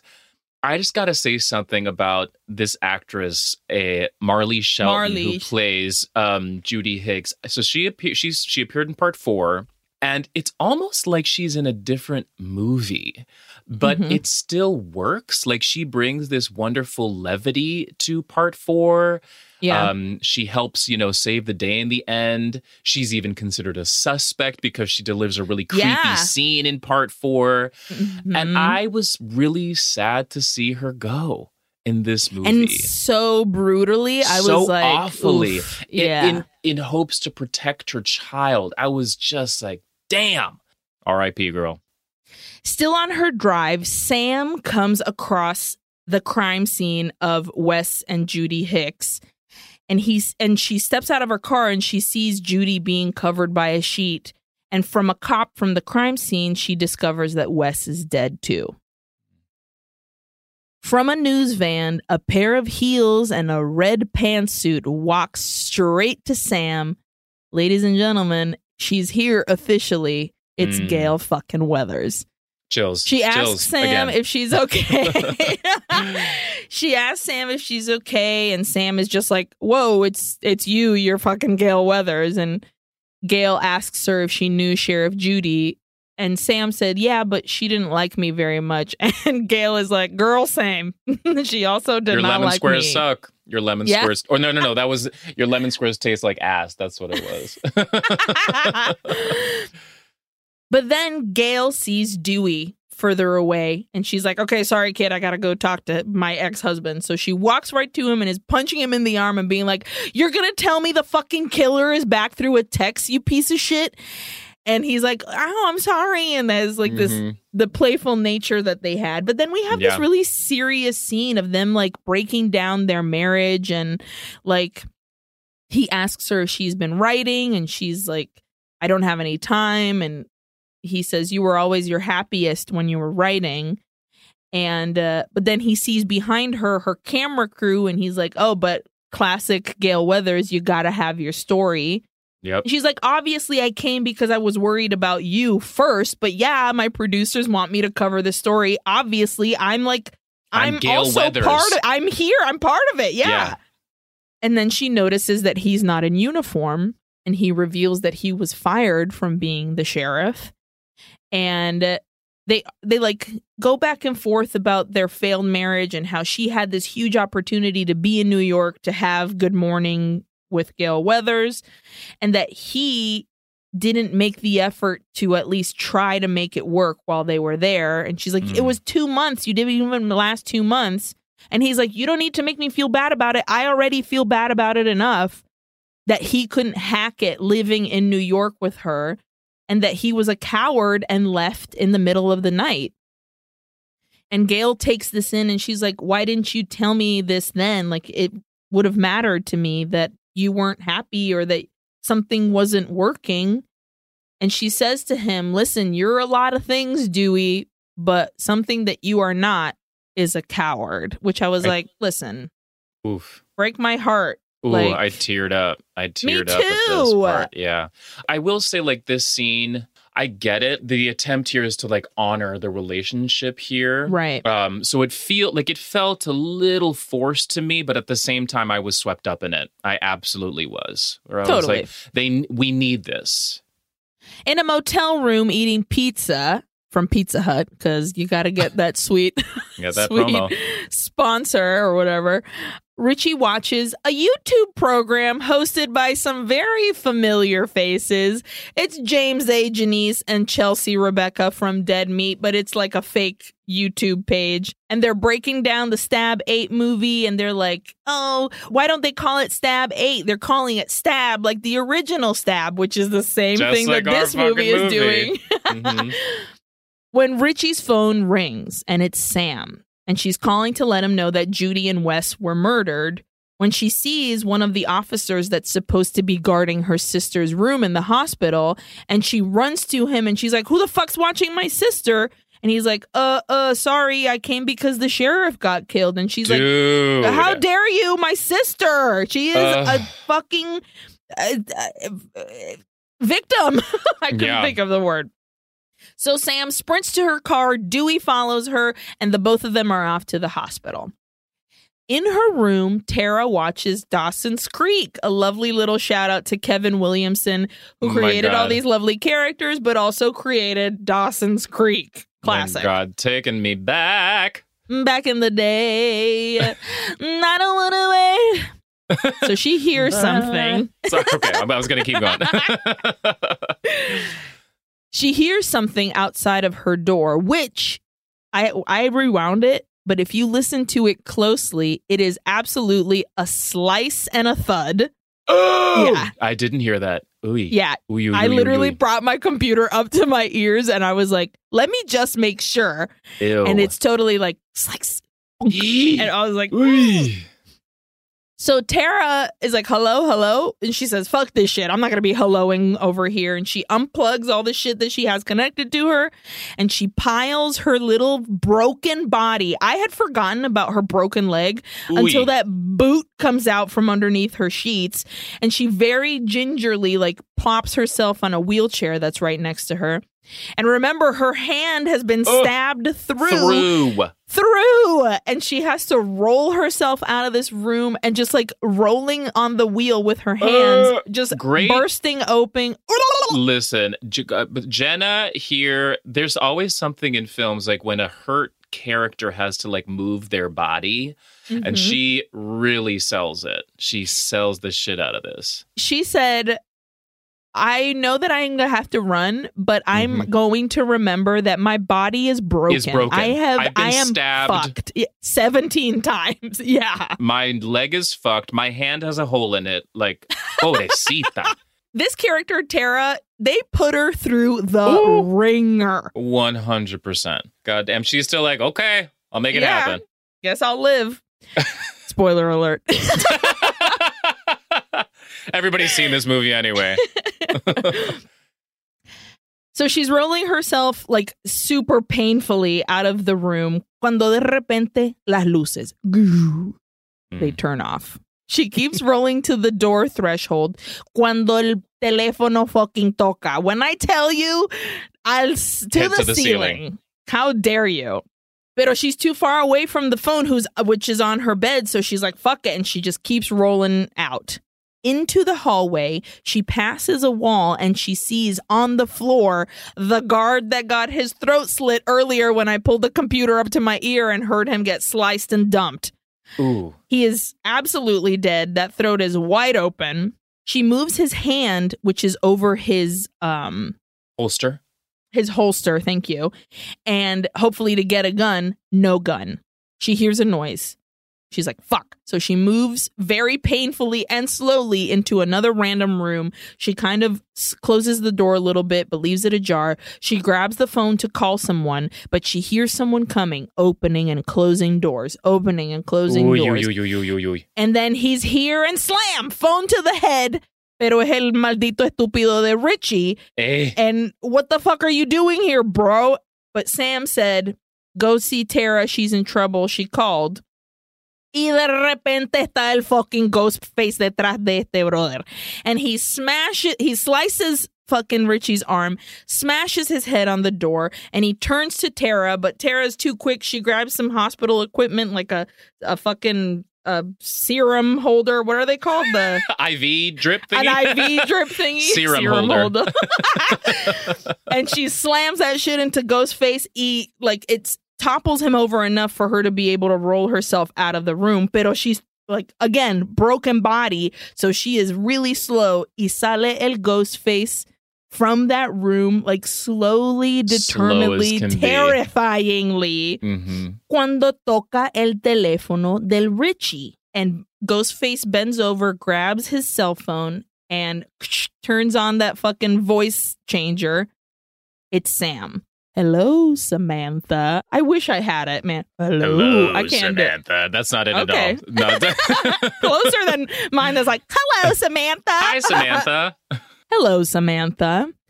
And she asks where Richie is, and fucking Ghostface is like, he's finding out what happens to people that stick their fucking noses in places that don't belong. And Sam is begging him, please don't hurt Richie. And Ghostface is like, okay, well, then I'll give you a choice. I'll only kill one. Your sister, who is currently rolling away towards the elevator at the end of the hall, or Richie, who's knocked down on the floor behind him. Sam begs, please don't hurt either of them. Ghostface at this point grabs Tara's wheelchair and dumps her onto the floor. Pero esta brother, she is determined. She is crawling, la mano sangrando through the bandage. And Ghostface on the phone with Sam berates her for not immediately picking her sister, but also for not picking Richie. And Sam is still like, please, begging, por favor, don't do this. And why are you doing this? And Ghostface says, well, maybe it's because you're a selfish bitch that can't make a choice to save the life of someone she loves. Excuse me. Excuse me, sir. Wow. Maybe you're too weak for this franchise. And Sam answers Ghostface, maybe you're right. Or maybe I'm just stalling for time, fuckhead. And ding, Sam and Dewey pop out of the elevator. Dewey is shooting at Ghostface. Pero Ghostface jumps into a side room. Fucking Dewey runs to go get Richie. Sam helps Tara up, and they're all kind of trying to make their way back to the elevator. Cuando sale el fucking Ghostface de nuevo.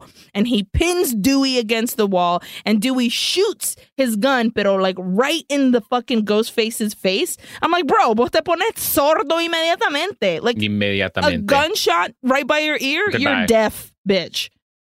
Pero, we don't discuss about the things that Ghostface goes through. Oh my God. The fucking murderer would be broken.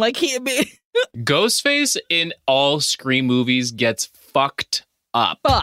Plus, Ghostface is usually very wild and fast and so. But whoever is your Ghostface, guaranteed to get you're gonna get fucked up. They get home and they're like, ooh, gotta go sit in my Epsom salt bath. Oof, I gotta ice my knees. Yeah. So after Dewey shoots his gun in front of Ghostface's face, he pushes fucking Ghostface against the wall and somehow body flips fucking Ghostface to the ground, but that on the ground, Ghostface also body flips fucking Dewey. It's so many body flips.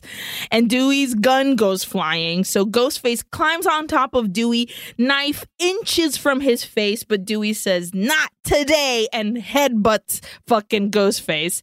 And he's able to grab his gun and bam, bam, bam, shoots Ghostface into a glass display case, smashing glass everywhere. He runs to Richie and Sam and Tara, who are waiting by the elevator. Pero espérense. The head. And they're like, what the fuck are you talking about? And Dewey's like, you gotta shoot him in the head or else they're always gonna come back. So he lets them go. And he No. clears out his revolver, and reloads it. He walks over to where Ghostface's body is lying in the glass. He points his gun, and he's about to shoot when his phone rings. And that 1 second of distraction, stab. Ghostface gets Dewey right in the gut. Not fucking Dewey, you motherfucker. A knife still in the gut. Ghostface reaches up behind him and with another knife stabs Dewey in the back. Yes, today, he says. And he slices those knives up his body. Like fully he is gutting Dewey and like slicing his spine in the back. His phone is still ringing. Dewey looks down and he sees that it's Gale. And it's the picture of them from his house. Ghostface comes up to him real close and says, "It's an honor." And he pulls the knives out. He kicks Dewey's body down and he stands above him. R.I.P. Dewey. Look, the moment Dewey was at the elevator and was like, I gotta go back, I was like, okay, this is it. I was like, Dewey's dead. And I get it. I get like why the writers, the directors were like, this is a necessary progression in our film because we need certain things to happen. And for those things to happen, Dewey needs to die. I'm not a big fan of this choice of murdering Dewey, especially in such a horrible way. But I'm like, no, you could have.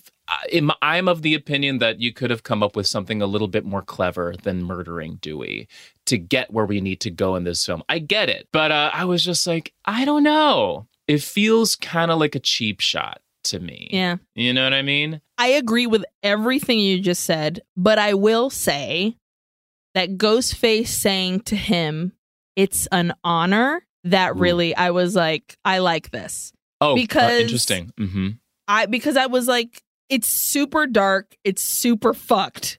Yeah. But to this like copycat killer who the history of the copying he is doing, this is legacy. Yeah, this is absolutely. legend that he's murdering. So like there is this honoring, high honor, high praise. But like you think about that at the same time, you're like, it's an honor to be the one to get to kill you. Yeah. Ugh. Which is fucked. That's part's really fucked. Yeah. But on the flip side, it's like it's because it's Dewey that it's an honor. And I think that's nice.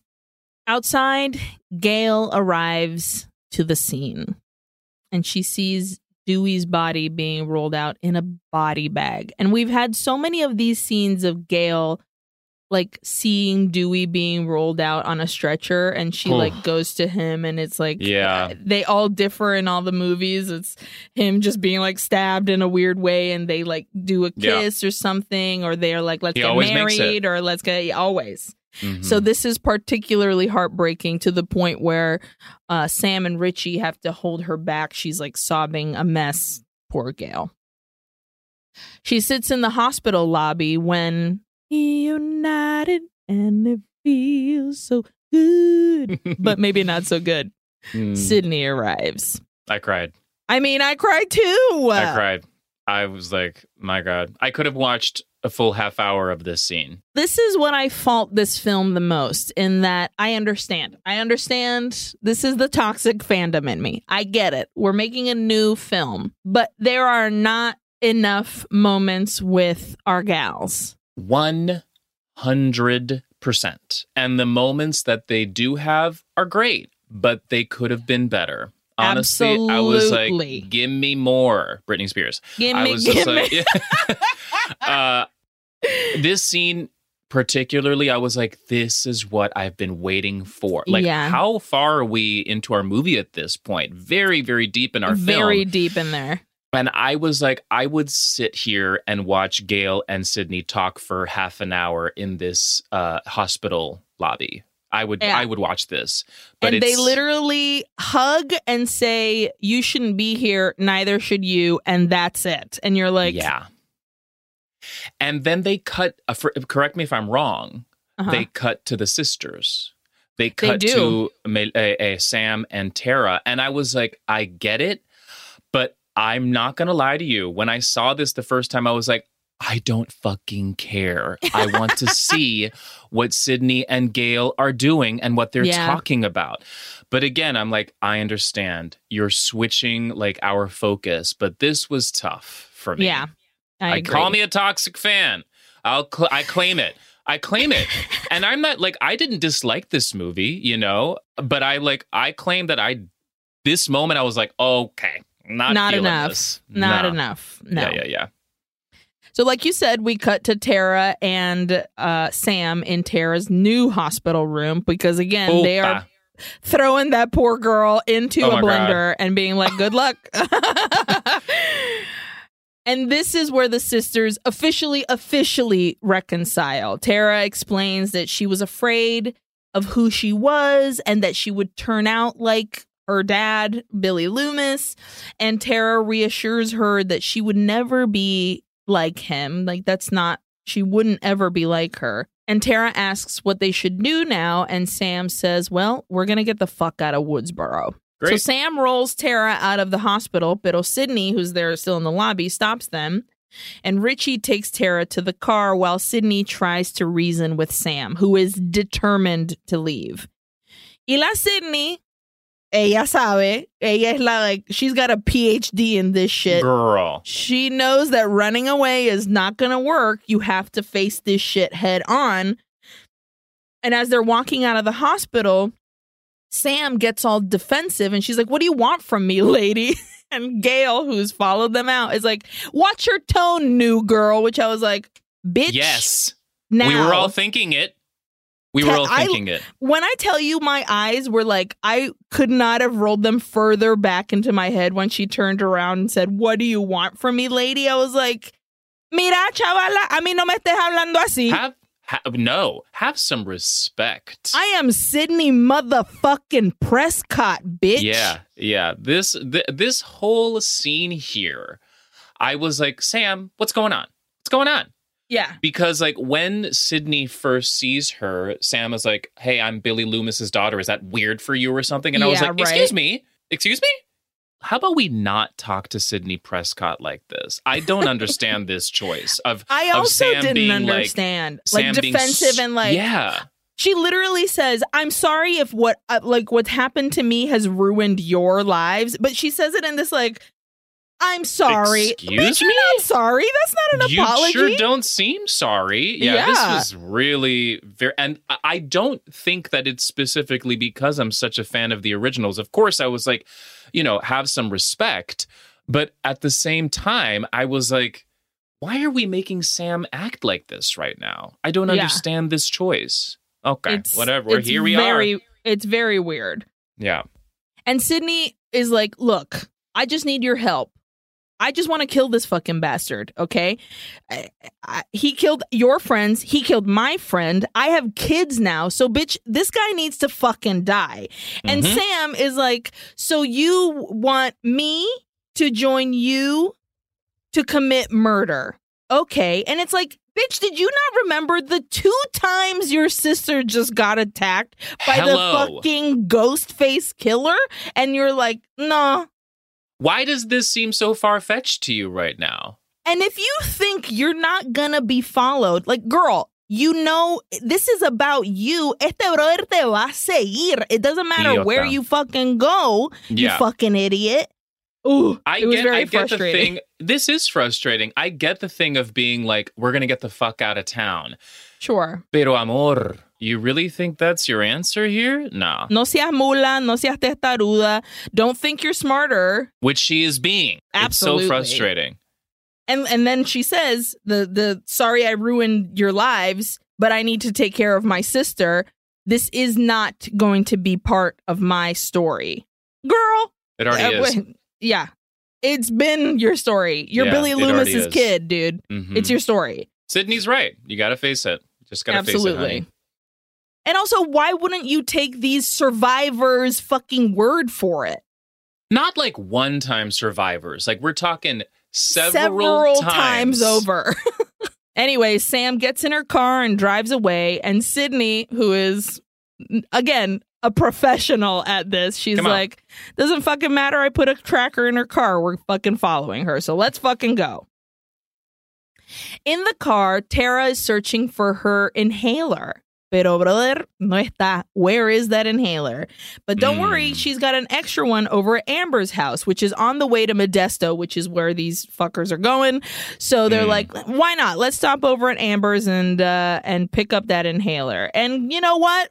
Amber is having herself a party. Party. Why? Because we have to, okay? And it's meant to be a memorial for Wes, and everybody's pouring shots, and there is a very sweet, lovely moment where everybody lifts their shot glass and says, to Wes, which I was like, of course, you got it. It's a sweet homage. Yeah. It's nice. It's very nice. And, you know, the house is filled with kids, and everybody's doing their thing, having a fun time, and Mindy lets Amber know, hey, listen, we're low on beer. So Amber's like, no worries, I'll head down to the basement to get some more. At the basement fridge, Amber grabs 2 beers. I'm like, low on beers and you're grabbing 2? 2. Cool. Okay. Cool. Yeah. Here we are. And she shuts the door. They love the door scare in this. Yes. In this one particularly. I know it's happened in in a bunch of the Scream movies, but this one in particular, I was like, oh, you are using this a lot. Pura puerta. Pura puerta. Yeah. So she shuts the refrigerator door and boo, pero es la Mindy. And Mindy's like, this was a test. You can't just go off on your own when there's a mass killer around. And Amber's like, oh, yeah? And Mindy says, you should have asked me to come with you to get the beer because we need to go in groups. Hello. And Amber bites back and she's like, yeah, but you know what you shouldn't do when there's a fucking creepy killer around is follow somebody down to a creepy basement alone. And Amber says, how do you know I'm not the killer? And Mindy leans in and says, because I am. LOL, JK, JK, psych. JK, JK. No, I'm not. I'm not, but take this lesson because you can't trust anyone. Upstairs at the supposed memorial, Chad and Liv are making out, and she ready. She is like, oh, my basement is flooded, and it's time to have some sex. And, she's like, let's go upstairs. And Chad is like, you know what?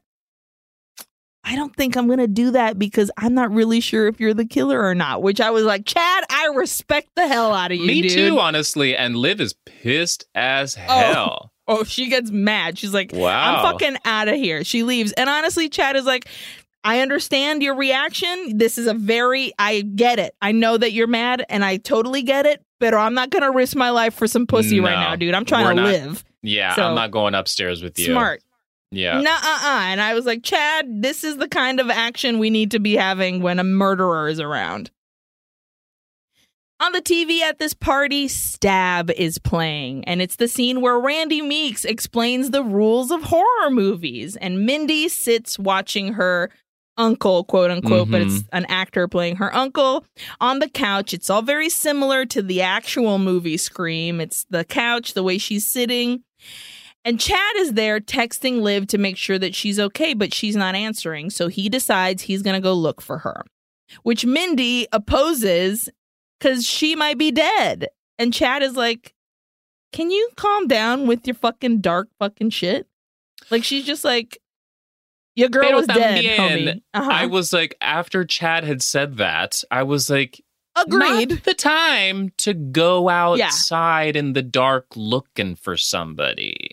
Absolutely. Mindy is right. But also, like, don't say your girlfriend's dead. Right. Yeah. Dick. Jeez. Pero Chad le vale verga, and he goes out anyway. But not before grabbing a huge candlestick. Clue. Yeah.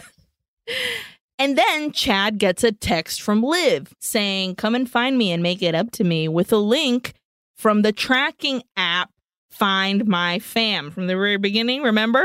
Chad. You idiot. What are you this? Look, I know this is a horror movie, but Scream movies are supposed to be smarter than your average horror movie. I was like, nobody would do this. Not for a moment.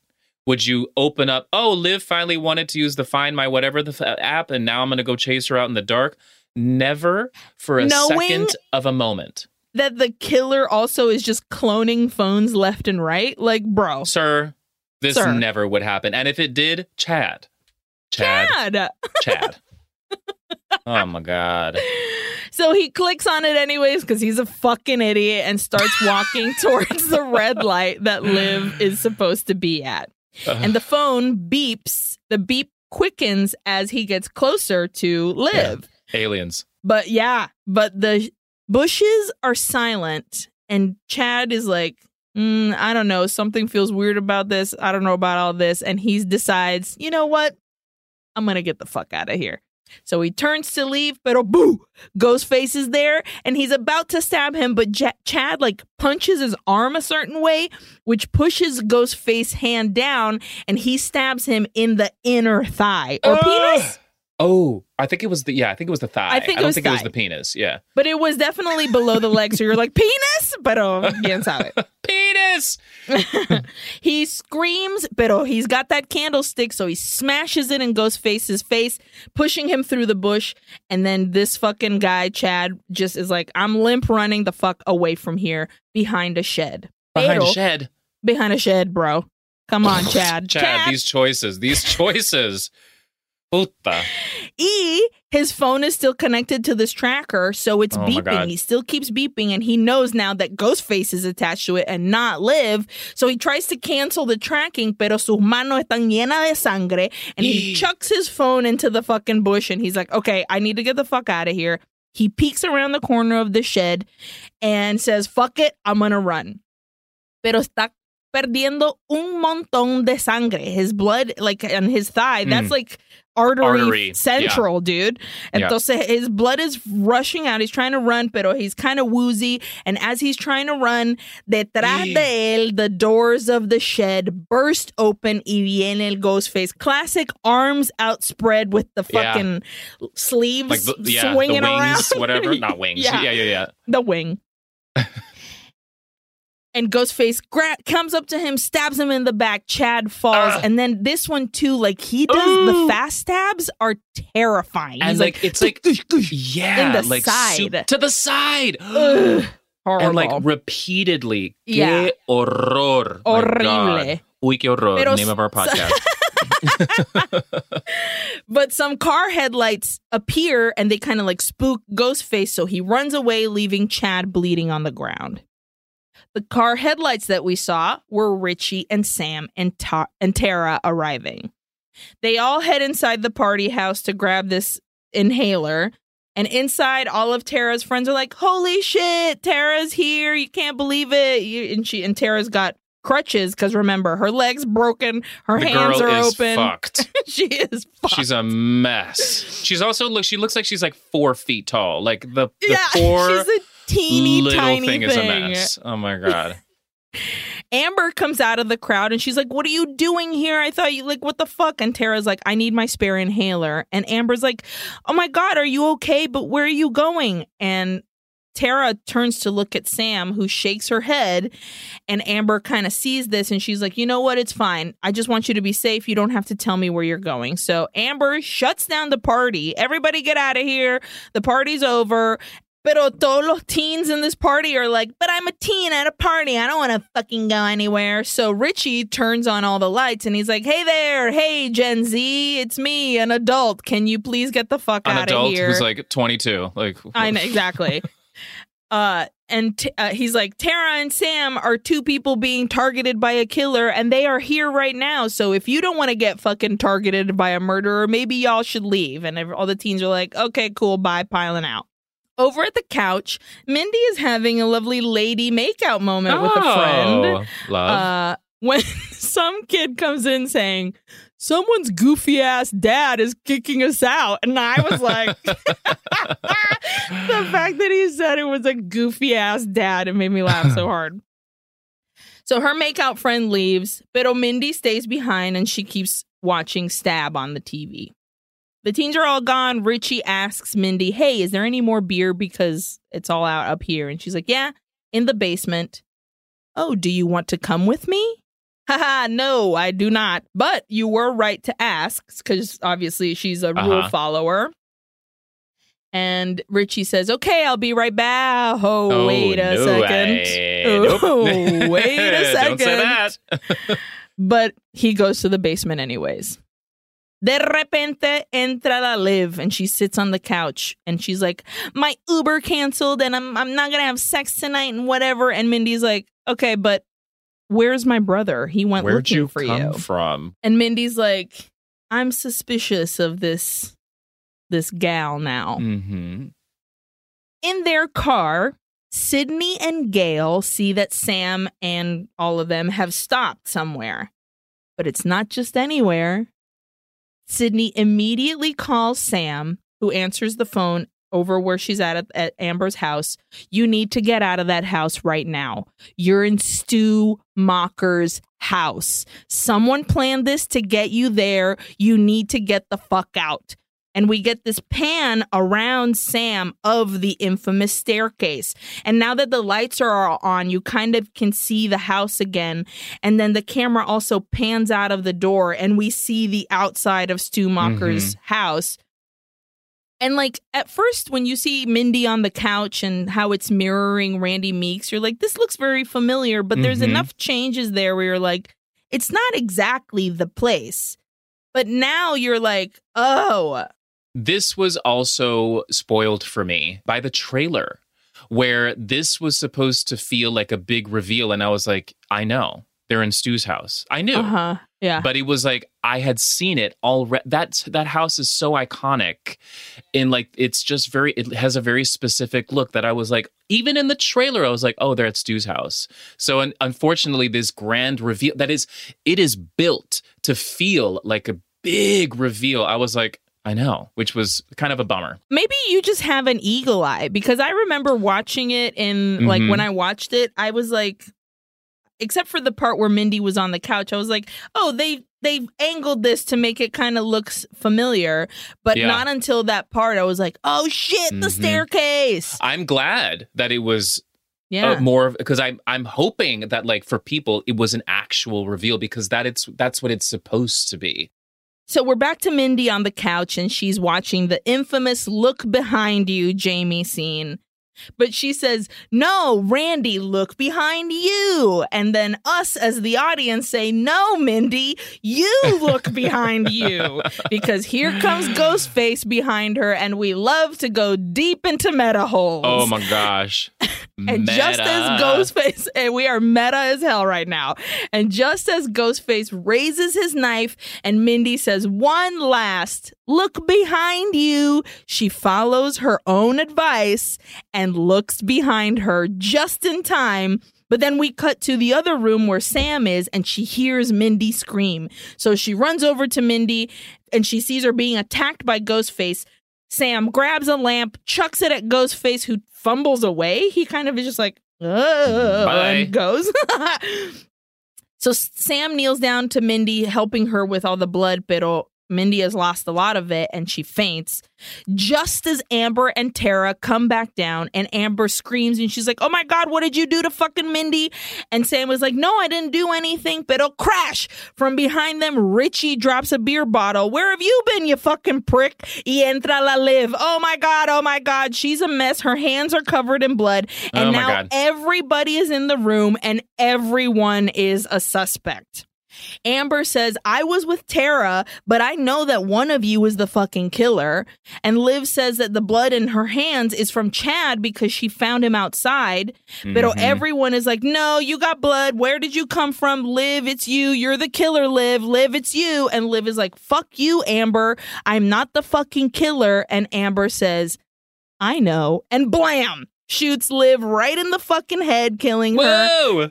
And she turns to look at Sam and says, welcome to Act 3. Boom. Here we are. Bam. Act 3.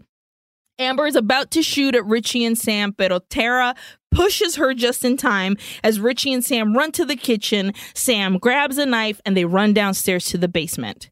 But when they're down there, Sam can hear Tara and Amber tussling upstairs. So she tries to go back, but Richie stops her and he's like, there are always two killers. Y de repente la Sam is like, espérate. And she points her knife at Richie. And he says, not me. Not killer, but Mm-hmm. I do think that Tara is the other killer. She was the one that brought us here. You are the ones that have been estranged for 5 years. How well do you really know your sister? And Sam is like, I know her better than you. And she runs past him up the stairs. Now, okay, I will be the first to admit that, like, in the car with Tara looking through her bag, I'll be like, my inhaler, I was like, I'm not feeling this. But we also have to remind ourselves, this broken ass body chasing after people, stabbing people, I was like, okay. Are you going to tell me that whole opening act that we saw was faked? And I was like, as fishy as like I thought some of it was, I was like, no, this just doesn't work. I do need to give just a moment of credit to my husband, Matthew, right here, because when we saw this movie in the movie theaters, literally the moment Amber appeared in that scene where the teens are all talking toward the top, he turns to me and he goes, it's her. And I was like, what? Shut up. And then I was like, once the reveal was made, I was like, oh, okay, yeah, good job. It was her. Way to go. Way to be an eagle eye. I didn't see it, but fine, cool. Outside, Cindy and Gail arrive, and Sydney pulls out 2 fucking guns from her trunk that are in like a case and everything. I'm like, hell yeah, dude. And she gives one to Gail, and they hear a scream. Sounds about right, Gail says. Yeah, yes. And they start to head in when Amber stumbles out crying, help me, he stabbed me. Sydney turns to Gail, what do you think? And Gail says, trap. And like clockwork, Amber pulls out a gun and shoots Gail in the fucking stomach.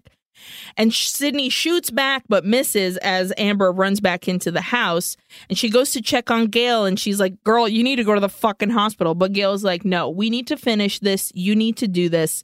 Do it for Dewey. So Sydney's like, okay, dude. And she stands up and she looks at that trauma-filled house of her past and goes inside. Okay. She's got that gun outstretched. That bitch is a cop, dude. She is checking all these rooms, gun drawn. She is letting everyone know. She's like, if you're a killer or anybody in here, if you are hiding, I am giving you 5 seconds to show yourself. And she just starts shooting at doors and kicking them in. Bitch. Shooting. I'm not If playing. you're hiding behind a door, you're getting shot, bitch. I told you. You heard me. Come out. I gave you the warning. Yeah. Yep. She hears a noise upstairs. We see upstairs that it's Sam looking for Tara, and she finds her in a closet, tied and gagged with like duct tape, and she's about to cut her ties. Cuando she hesitates, because Richie got into her head. Back downstairs, Sydney's phone rings. Hello, Sydney. And she asks, where'd you go? Thinking that it was Amber, but Ghostface says, haha, I'm not Amber, I'm the other one. It's 2 killers again. And Sydney says, I've seen this movie before. All the while, she's going up the stairs and still shooting at every door, kicking it in.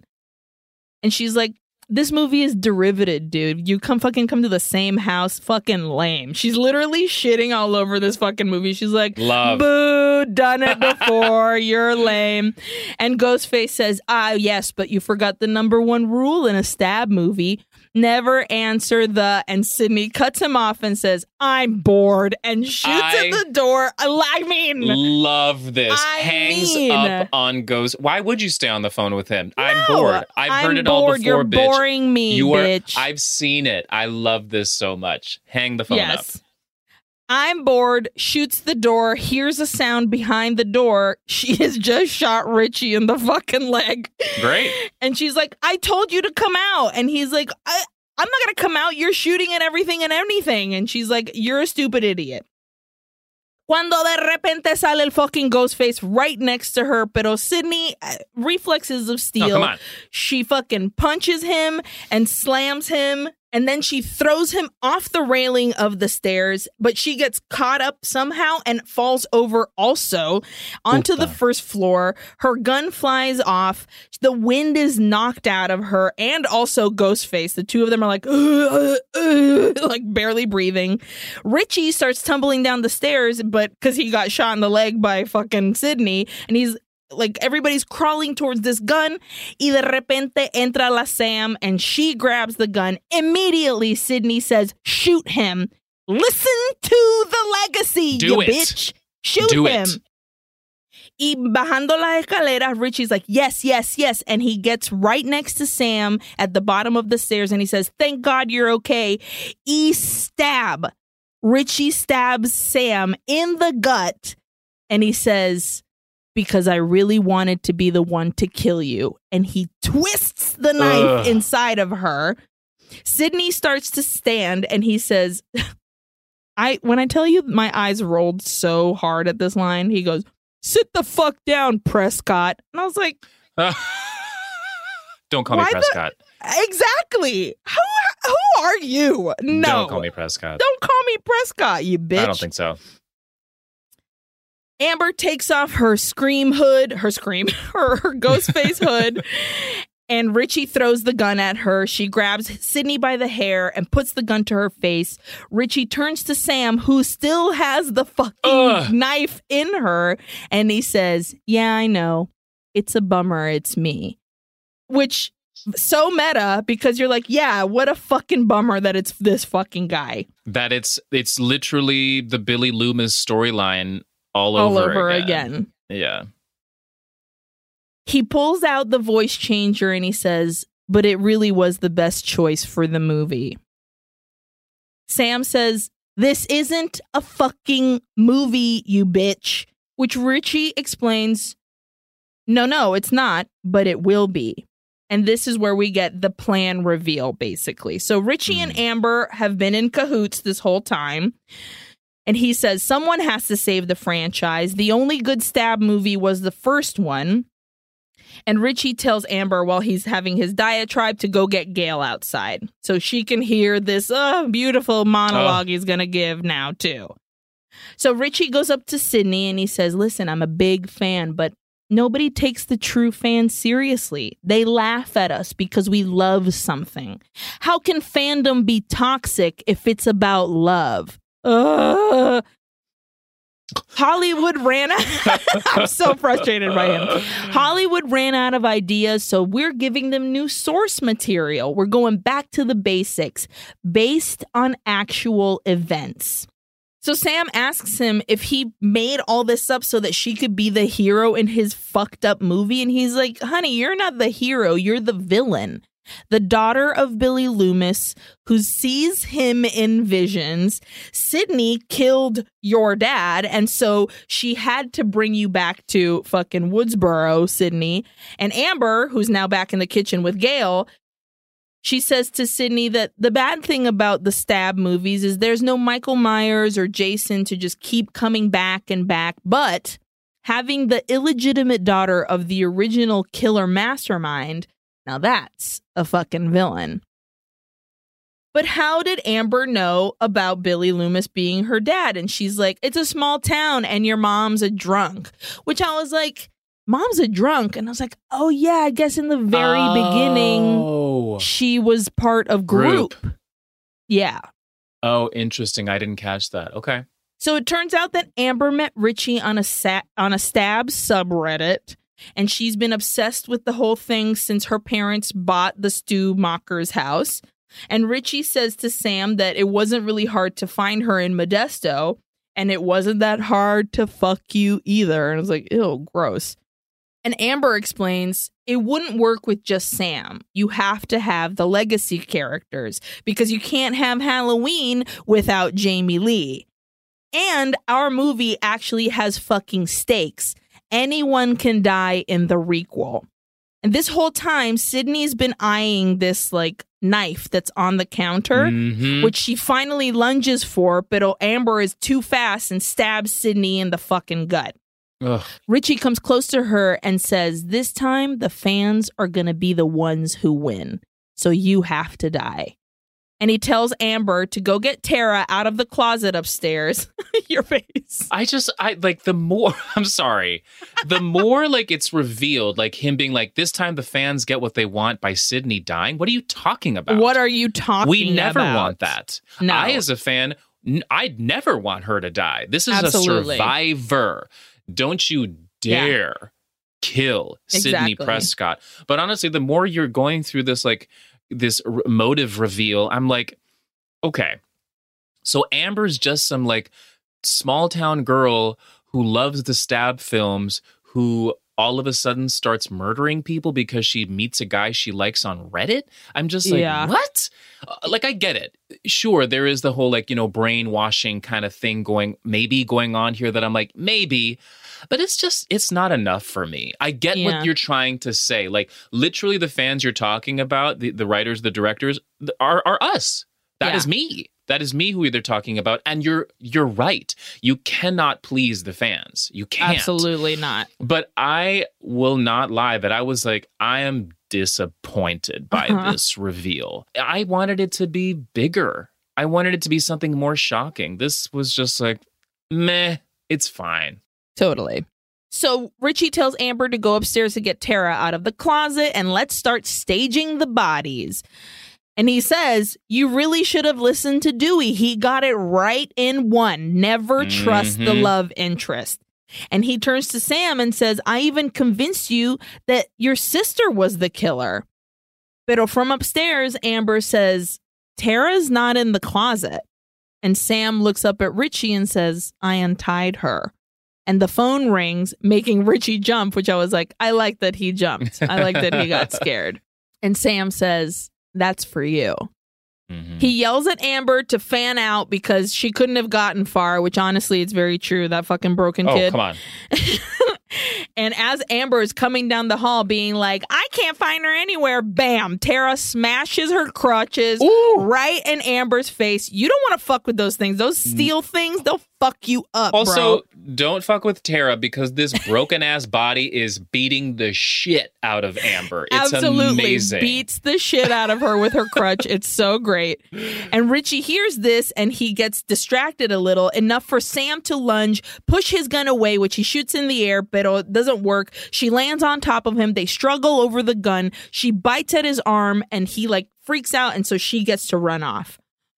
Over at the Amber and Tara tussle, Amber gets up and she tosses poor Tara's busted ass over the couch, and then she runs into the kitchen where Sydney grabs her, smashes her to the floor, sending the gun that she has in her hand flying.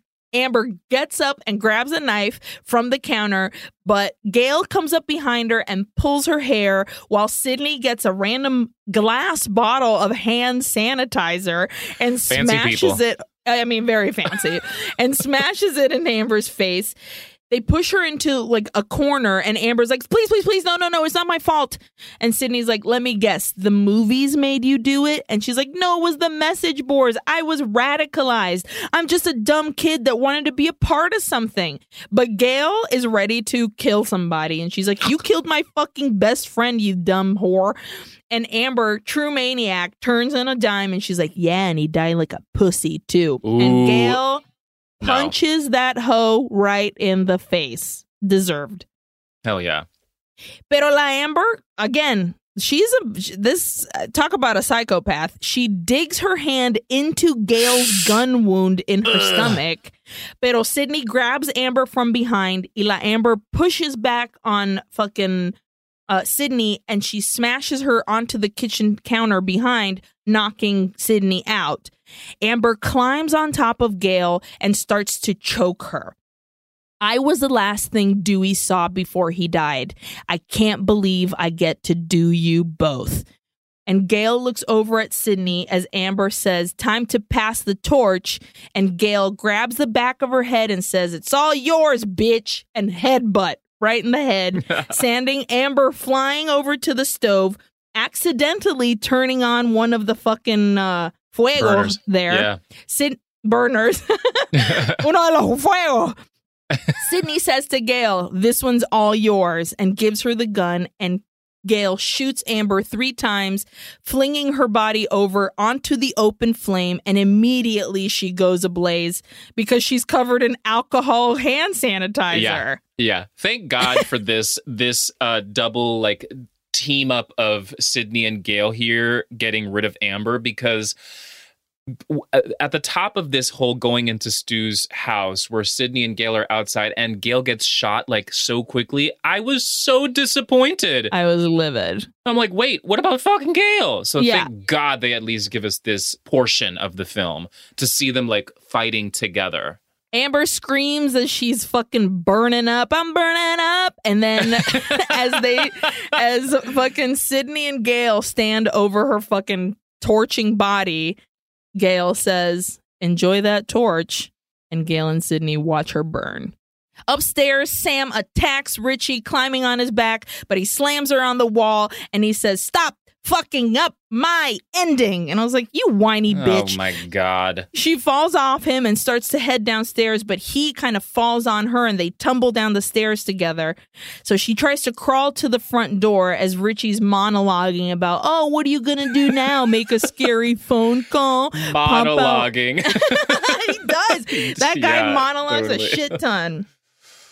And he's like, what are you going to do? Make a scary phone call? Pop out with your ghost face mask? But she looks up to the mirror and she sees her ghost dad, Billy Loomis, who points with his eyes at something shiny under a curtain. So Sam grabs at it as Richie says, she's the villain, and the villain always dies at the end. That's the rule. And Sam says, well, I'm introducing a new rule. As she grabs the shiny handle, Richie flips her over and she says, never fuck with the daughter of a serial killer, and stab through the cheeks. Ooh. That was good. Yeah, it was great. Yeah. And then fucking Sam goes ham, dude. Whoa. Bro, the stabbing she does on fucking Richie, it's like insane. My God. That switch was switched in that moment. Yeah. And she is like, stab, stab, stab, stab. It's awful. And she stops for a quick second. And pitifully, Richie says, well, what about my ending? And she leans close to him. Here it comes. And she slices his throat. I loved that.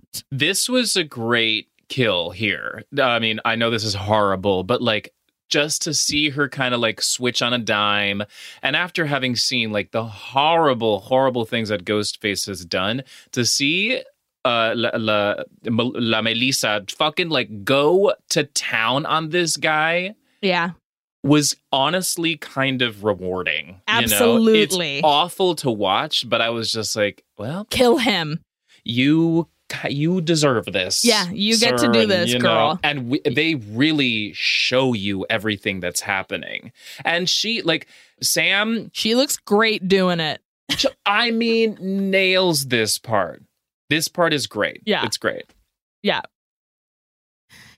Sam stands over him, grabs the blade, and wipes it.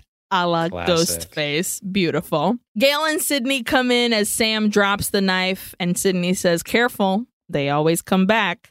Mm-hmm. But Sam grabs the gun in Gale's hand and shoots him 3 times, the last one in the head. Pero de repente a scream, and from the kitchen, fucking Amber's burnt ass comes in, fucking flailing a knife. Pero blam! Her brains are blown out from the side because Tara is standing there with the gun. And she says, I still prefer the Babadook.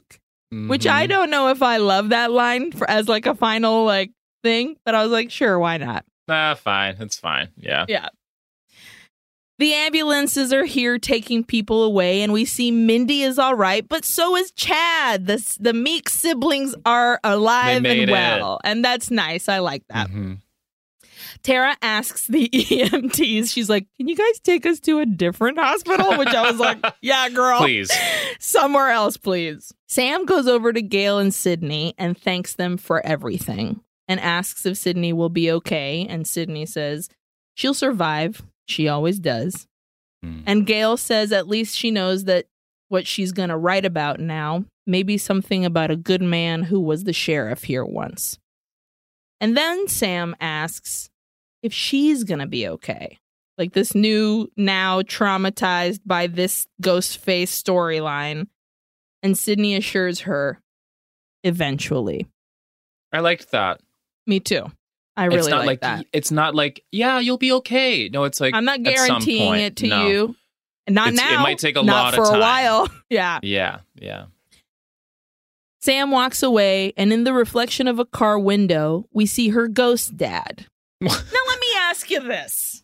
Sure. What's up? Are we forgiving Billy Loomis now? Yeah, look, this is the thing here where I was like, what are we trying to say? What is this meant to be? Because, I mean, correct me if I'm wrong, but he even is kind of like smirking, just like... He might as well have been like, did good job, hun. girl. Yeah, and it's like... That's my girl. You did it. Like, I did good by being a psycho killer. I'm a good dad. You did a great job stabbing that man to death, honey. You did daddy proud, honey. Yeah, and it's like, lest we forget, he's this a psychopath. Motherfucker started this whole shit.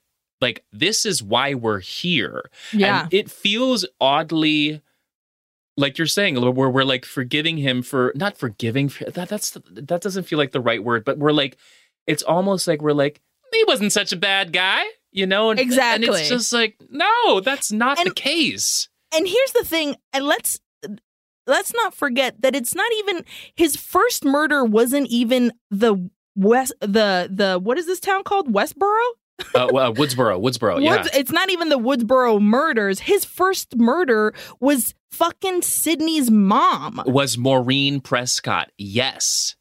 And it's just, and I know like it gets involved in part 3 where Roman Bridger was connected with like the whole all thing. That stuff. But I'm like, it feels weird to kind of be honoring Billy Loomis. Like, I get it. We're trying to like honor our legacy characters, but I'm like, y'all, that man was a brutal, sadistic killer of many people. That were close to him. That were his friends. Quote unquote. His quote unquote friends. So it fucking feels weird here. It like, does. I passed the torch to my now murderous daughter. Yeah. Yay. One big very happy odd. family. What? Okay. Sam climbs into the ambulance with her sister Tara. As we pan out from Stu Macher's house, a reporter stands in front and says, 25 years ago, almost to the day, in this very house, a tragic story ended. And tonight, a new chapter comes to a close. An intertitle appears for Wes. I'm getting emotional. Oh, huh? That's so silly. No, it's not silly. A flash of Ghostface appears, wiping his blade. Fin de la película. Nicely done. Wow. Let's get into some trivia. Yes. All right, everybody, this is my trivia for today. Let's talk about Melissa Barrera. So, Melissa Barrera Martinez was born July 4th of 1990.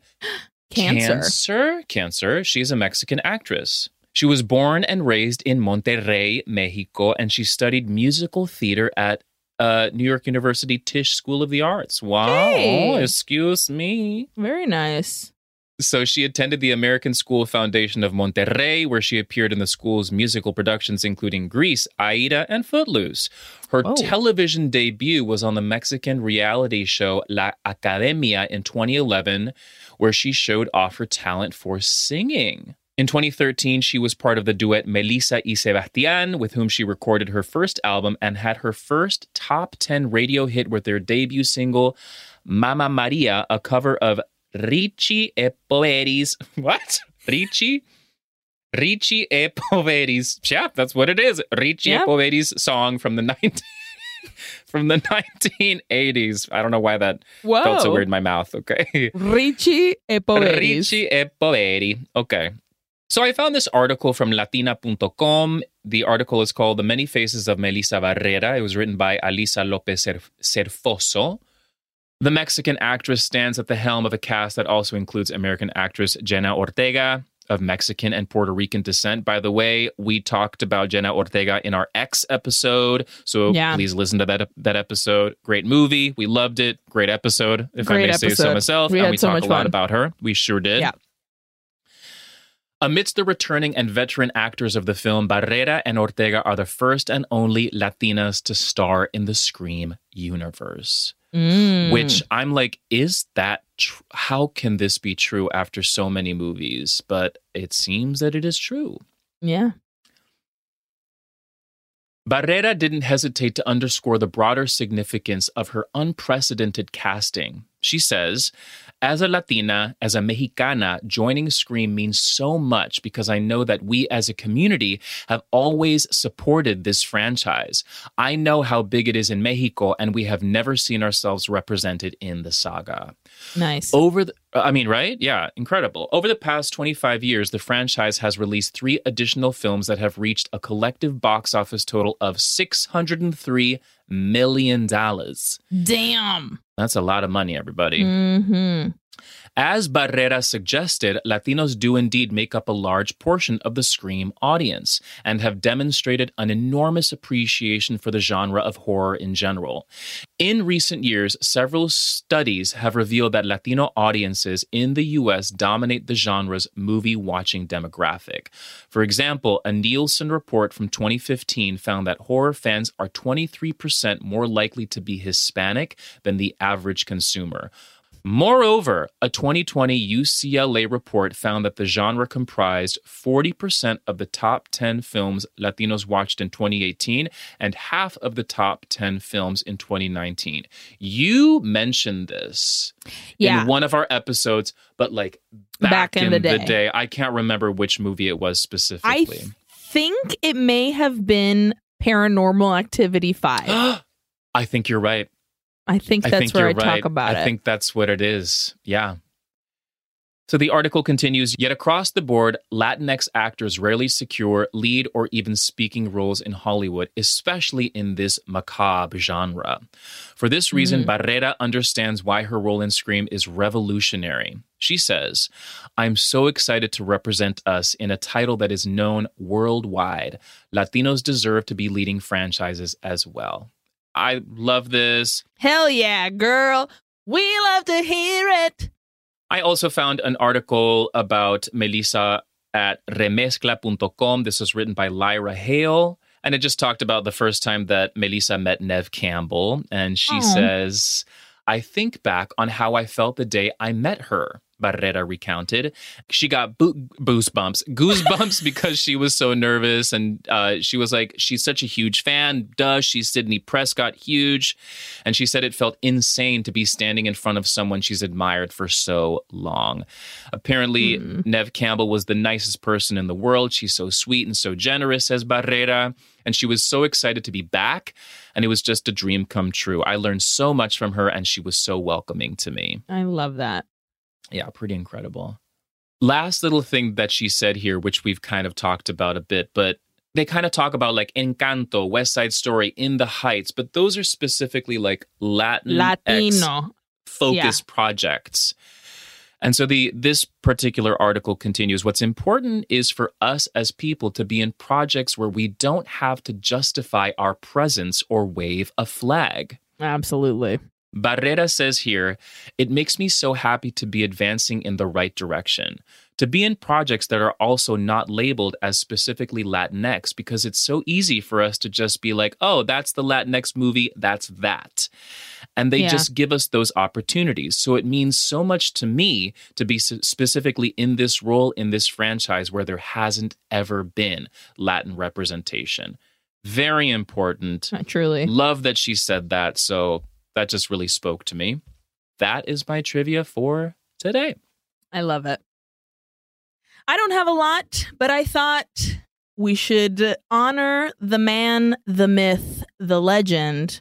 Let's talk about Wes Craven. Hell yeah.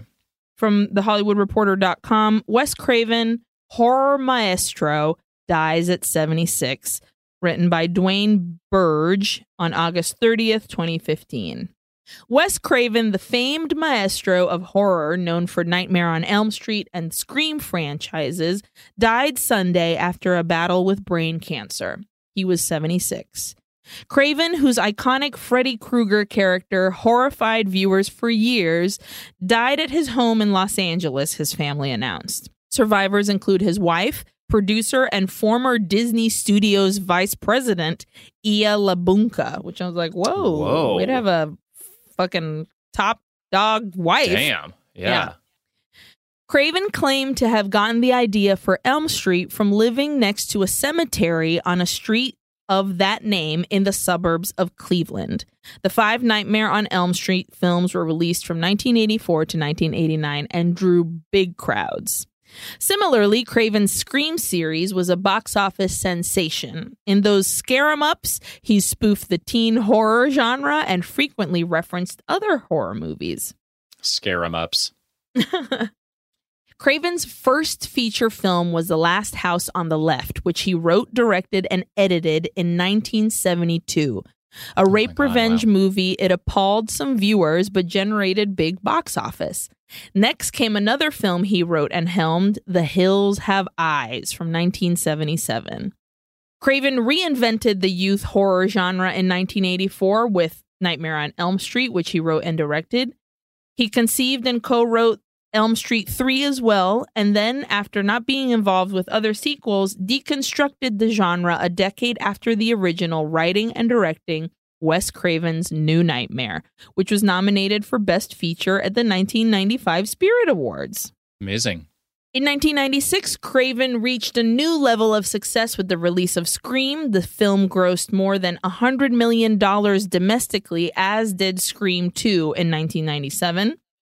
Between Scream 2 and Scream 3, Craven offered the opportunity to direct a non-genre film for Miramax, helmed Music of the Heart in 1999, earning Meryl Streep an Academy Award nomination. Also in 1999, in the midst of directing, he completed his first novel, The Fountain Society.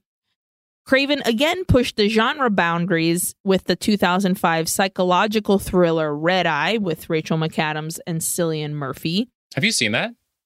Never seen Red Eye. On a plane. Yeah, it's good. And in 2006, he wrote and directed a romantic comedy homage to Oscar Wilde featuring Emily Mortimer and Rufus Sewell as a segment in the French ensemble production of Paris, Je t'aime. Oh, okay. That's so interesting. Branching out a little bit. Of course, they talk about all the other movies that he directed, such as Swamp Thing from 1982, Deadly Friend 1986, and The People Under the Stairs 1991. He was born August 2nd, 1939 in Cleveland, a Leo. His father died when he was 5. He was raised in a strict Baptist household. He graduated from Wheaton College with degrees in English and psychology, then earned a master's in philosophy and writing from Johns Hopkins. Wow. He briefly taught English at Westminster College and was a humanities professor at Clarkson College, where he served as a disc jockey for the campus radio station. Amazing. He also had an eye for discovering talent. He cast Johnny Depp in A Nightmare on Elm Street. He also cast Sharon Stone in her first starring role for Deadly Blessing, and he gave Bruce Willis his first featured role in an episode of a 1980s version of The Twilight Zone. Wow. Craven was a nature lover and a committed bird conservationist, serving as a longtime member of the Audubon California Board of Directors. He penned a monthly column called Wes Craven's The Birds for Martha's Vineyard magazine. Wow. Quote, I come from a blue-collar family, and I'm just glad for the work. I think it's an extraordinary opportunity and gift to be able to make films in general, and to have done it for almost 40 years now is remarkable. If I have to do the rest of the films in the horror genre, no problem. If I'm going to be a caged bird, I'll sing the best song I can. I can see that I give my audience something. I can see it in their eyes, and they say thank you a lot. You realize you're doing something that means something to people. So shut up and get back to work. So that's a little bit on our sweet man, Wes Craven. And that's the end of my trivia. I love it. Sweet that over, the credits at the end where it says Birds. for Wes, there's a little like, I mean, that doesn't sound like a bird, but it's a little, and I believe that was specifically intentional. Yeah, to honor him. How about I ask you some questions? Absolutely. Eileen, were you scared? Yes. Let's not get it twisted. No, yeah. There was some spooks in here. Absolutely. I said yes as well. Slashers are always usually pretty reliably scary because, ouch, I don't want to get stabbed. So, yes. What was your best scare? Ooh. I'm going to give it to the opening sequence. I mean, in general, just the banging on the door was terrifying. The disarming and arming of the security system. When he pops out of her in the house is terrifying. When he pops out of her in the front door and stabs her, terrifying. Mm-hmm. The voice in general, her fear. I think that whole segment, and as it should be in the beginning of a Scream movie, you need to punch us in the face with fear. And I think they did a great job with this too. So I'm going to give it to the opening sequence. Iwo? I also gave it to the opening. If I had to be more specific, it's that moment where she's like, lock, unlock, lock, unlock. And when I believe she's back on the phone with him and Ghostface is like, did I make it inside? And then pops up behind her. Bah! I jumped. I definitely jumped. So the opening will also take it for me. Yes. Who was your favorite character? I'm going to give it to Jenna Ortega. Listen, I love them Legacy kids, and I love Sydney, and I love Gail, and I love Dewey. Mm-hmm. And so shout out to them as well. Doi, because you need them. Absolutely. But I think I'm always so impressed by her, and I think her sweet little body getting chucked around and just being... She's the catalyst. She's what drove us all here. So I'm going to give it to Tara Jenna Ortega. Iwo?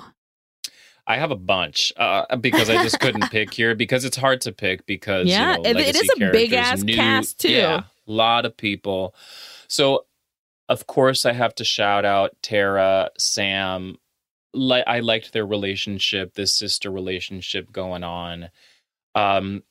Little shout out to Amber as well because even though I was like, I don't buy your motive, I still liked I liked her performance, so I was like, me too. Shout out to Amber, but it's just got to be Sydney and Gail for me. Dewey, of course, of course, but like these movies to me are like primarily about Sydney, and just to see her with Gail kind of like fighting, kicking ass briefly at the end. Give us more, like, I mean, I'm gonna need some more, pero I will of course give it to them. What was your best line? There's a few here, but of course we got to go with I'm Sydney fucking Prescott. Of course I have a gun. That's a top. I don't know why, but it made me laugh so much. Someone's goofy ass dad is making us leave. I love that. Gail saying, watch your tone, new girl. Hell yeah. And just because I love the way she delivered it, and I love that it was after he was such a whiny bitch being like, what about my ending? And fucking Sam just being like, here it comes. And I was like, ooh, that's amazing. Fucking good. Yeah. And not for nothing, even though it's super fucked, something about it's an honor really got me too. Yeah. So those are mine. Nice. Iwo? I also gave it to I'm Sydney fucking Prescott. Of course I have a gun. I mean, it gives me chills. I'm just like, yeah, duh. But I also got to give, Deputy Judy a little shout out. I prefer animated films and musicals. Yes. I was like, oh, that is so stupid. But, it feels right in a Scream movie. So I'll give it to that. What was your best death?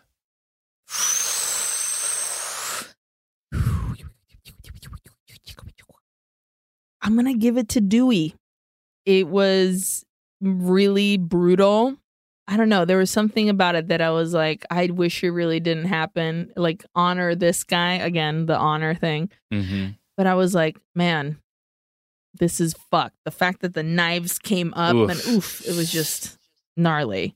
Yeah, it's awful. And shout out also to fucking Sam murdering the shit out of fucking Richie. Like, that was just so good. She looks so great doing that. So you look great two. murdering that guy. Bitch, you look great. Kill that guy. So yeah, those two. ¿Y tú? I gave it to Sam murdering Richie. I was like, please just end this person. Yeah. End this piece of shit. It's horrible. It's horrible. But I was like, this is what we came for. Yeah. Did you learn anything about the culture? No. Not really. Oh, that cultured town That of Woodsboro culture. California. And finally, how many oohs do you give Scream 22? I'm going to give it 3.5. I have a lot of issues with it. Some of it lands funky in my body. What the fuck are we supposed to do with this Billy Loomis moment in the end? Give me more Sidney and Gale. Mm-hmm. How dare you murder Dewey, even though I love how he got killed. But also, you should. I don't complicated feelings. Yeah, very complicated feelings, I think. Mm-hmm. But I also think there's a lot that it delivers. I think the kills are fucking awesome. Ghostface is still super fucking scary. Requels, reboots, sequels, all that shit. I think that's a really hard thing to succeed in. But I think it's a fun watch. It's definitely very watchable, very entertaining, and it's a decent little slasher film. So 3.5 for me. ¿Y tú? I gave it 3. A lot of those, the 3, like the power behind the 3 is the fact that our 2 leads are Latina. Love that. But, I mean, you've grasped, if you've listened to this episode, why we feel the way we feel. But it was just like, for me, I feel like you didn't swing wide enough. Is that the saying? But you swung for it, and you did, but you didn't at the same time. Honestly, I thought they were going to tie in Stu somehow. I thought the reveal was going to be like Stu. And I know people are like, that's so stupid. That's ridiculous. But I was like, if you're going to go there, go there. Do something bigger, something crazier. You can find if we can see Billy Loomis in a mirror, bro, you can bring Stu Macher back. I'd be like, okay, I buy it. Like, he didn't die or something like that. Yeah, sure. whatever. Fuck it. Whatever. It's just like, I was dying, man. Classic. I feel like, I was so excited for this movie, and I will admit that, like, upon rewatching, I appreciate it more. I get more invested in these new characters, definitely more invested in the sisters. To me, there are no bad Scream films. I will rewatch. If you're like, hey, let's watch Scream, any of them, I'll be like, yes, absolutely, I'm down. Mm-hmm.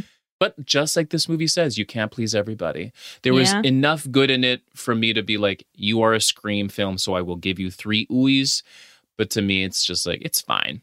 It's just fine, And also, give me more fucking Sidney and Gale. Oh my God, please. But it doesn't seem like that's not what's happening. Dude, the next one doesn't have any Sidney in it at all. It's not in there. So, but that's where we're going. That's where we're going, and that it is what it is. So 3 oohs from me.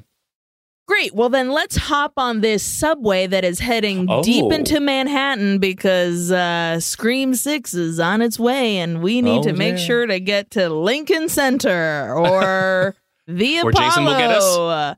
Or Cat's Delicatessen. And yes, be careful for Jason out there. Thank you so much for everybody being here with us, guys. This was a long one, and we appreciate you sitting here standing.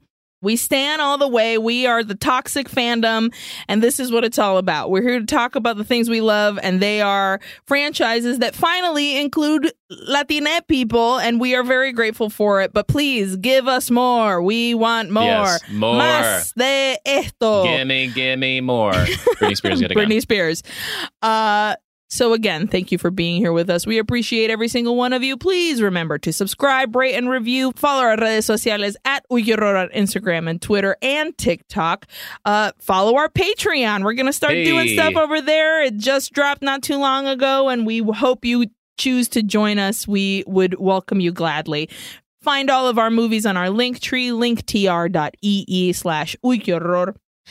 Thank you to Sonoro for being the ghost face mask that hides our beautiful faces. You can... Who could it be?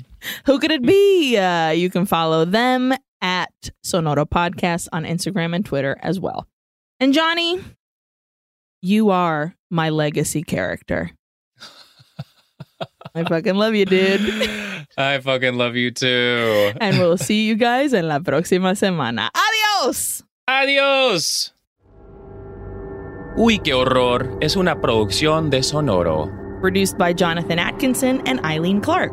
Edición y mezcla, Karina Riverol. Escuche Uy, qué horror en cualquier plataforma donde escuchen podcasts. Subscribe, rate, and review. Adios. Adios.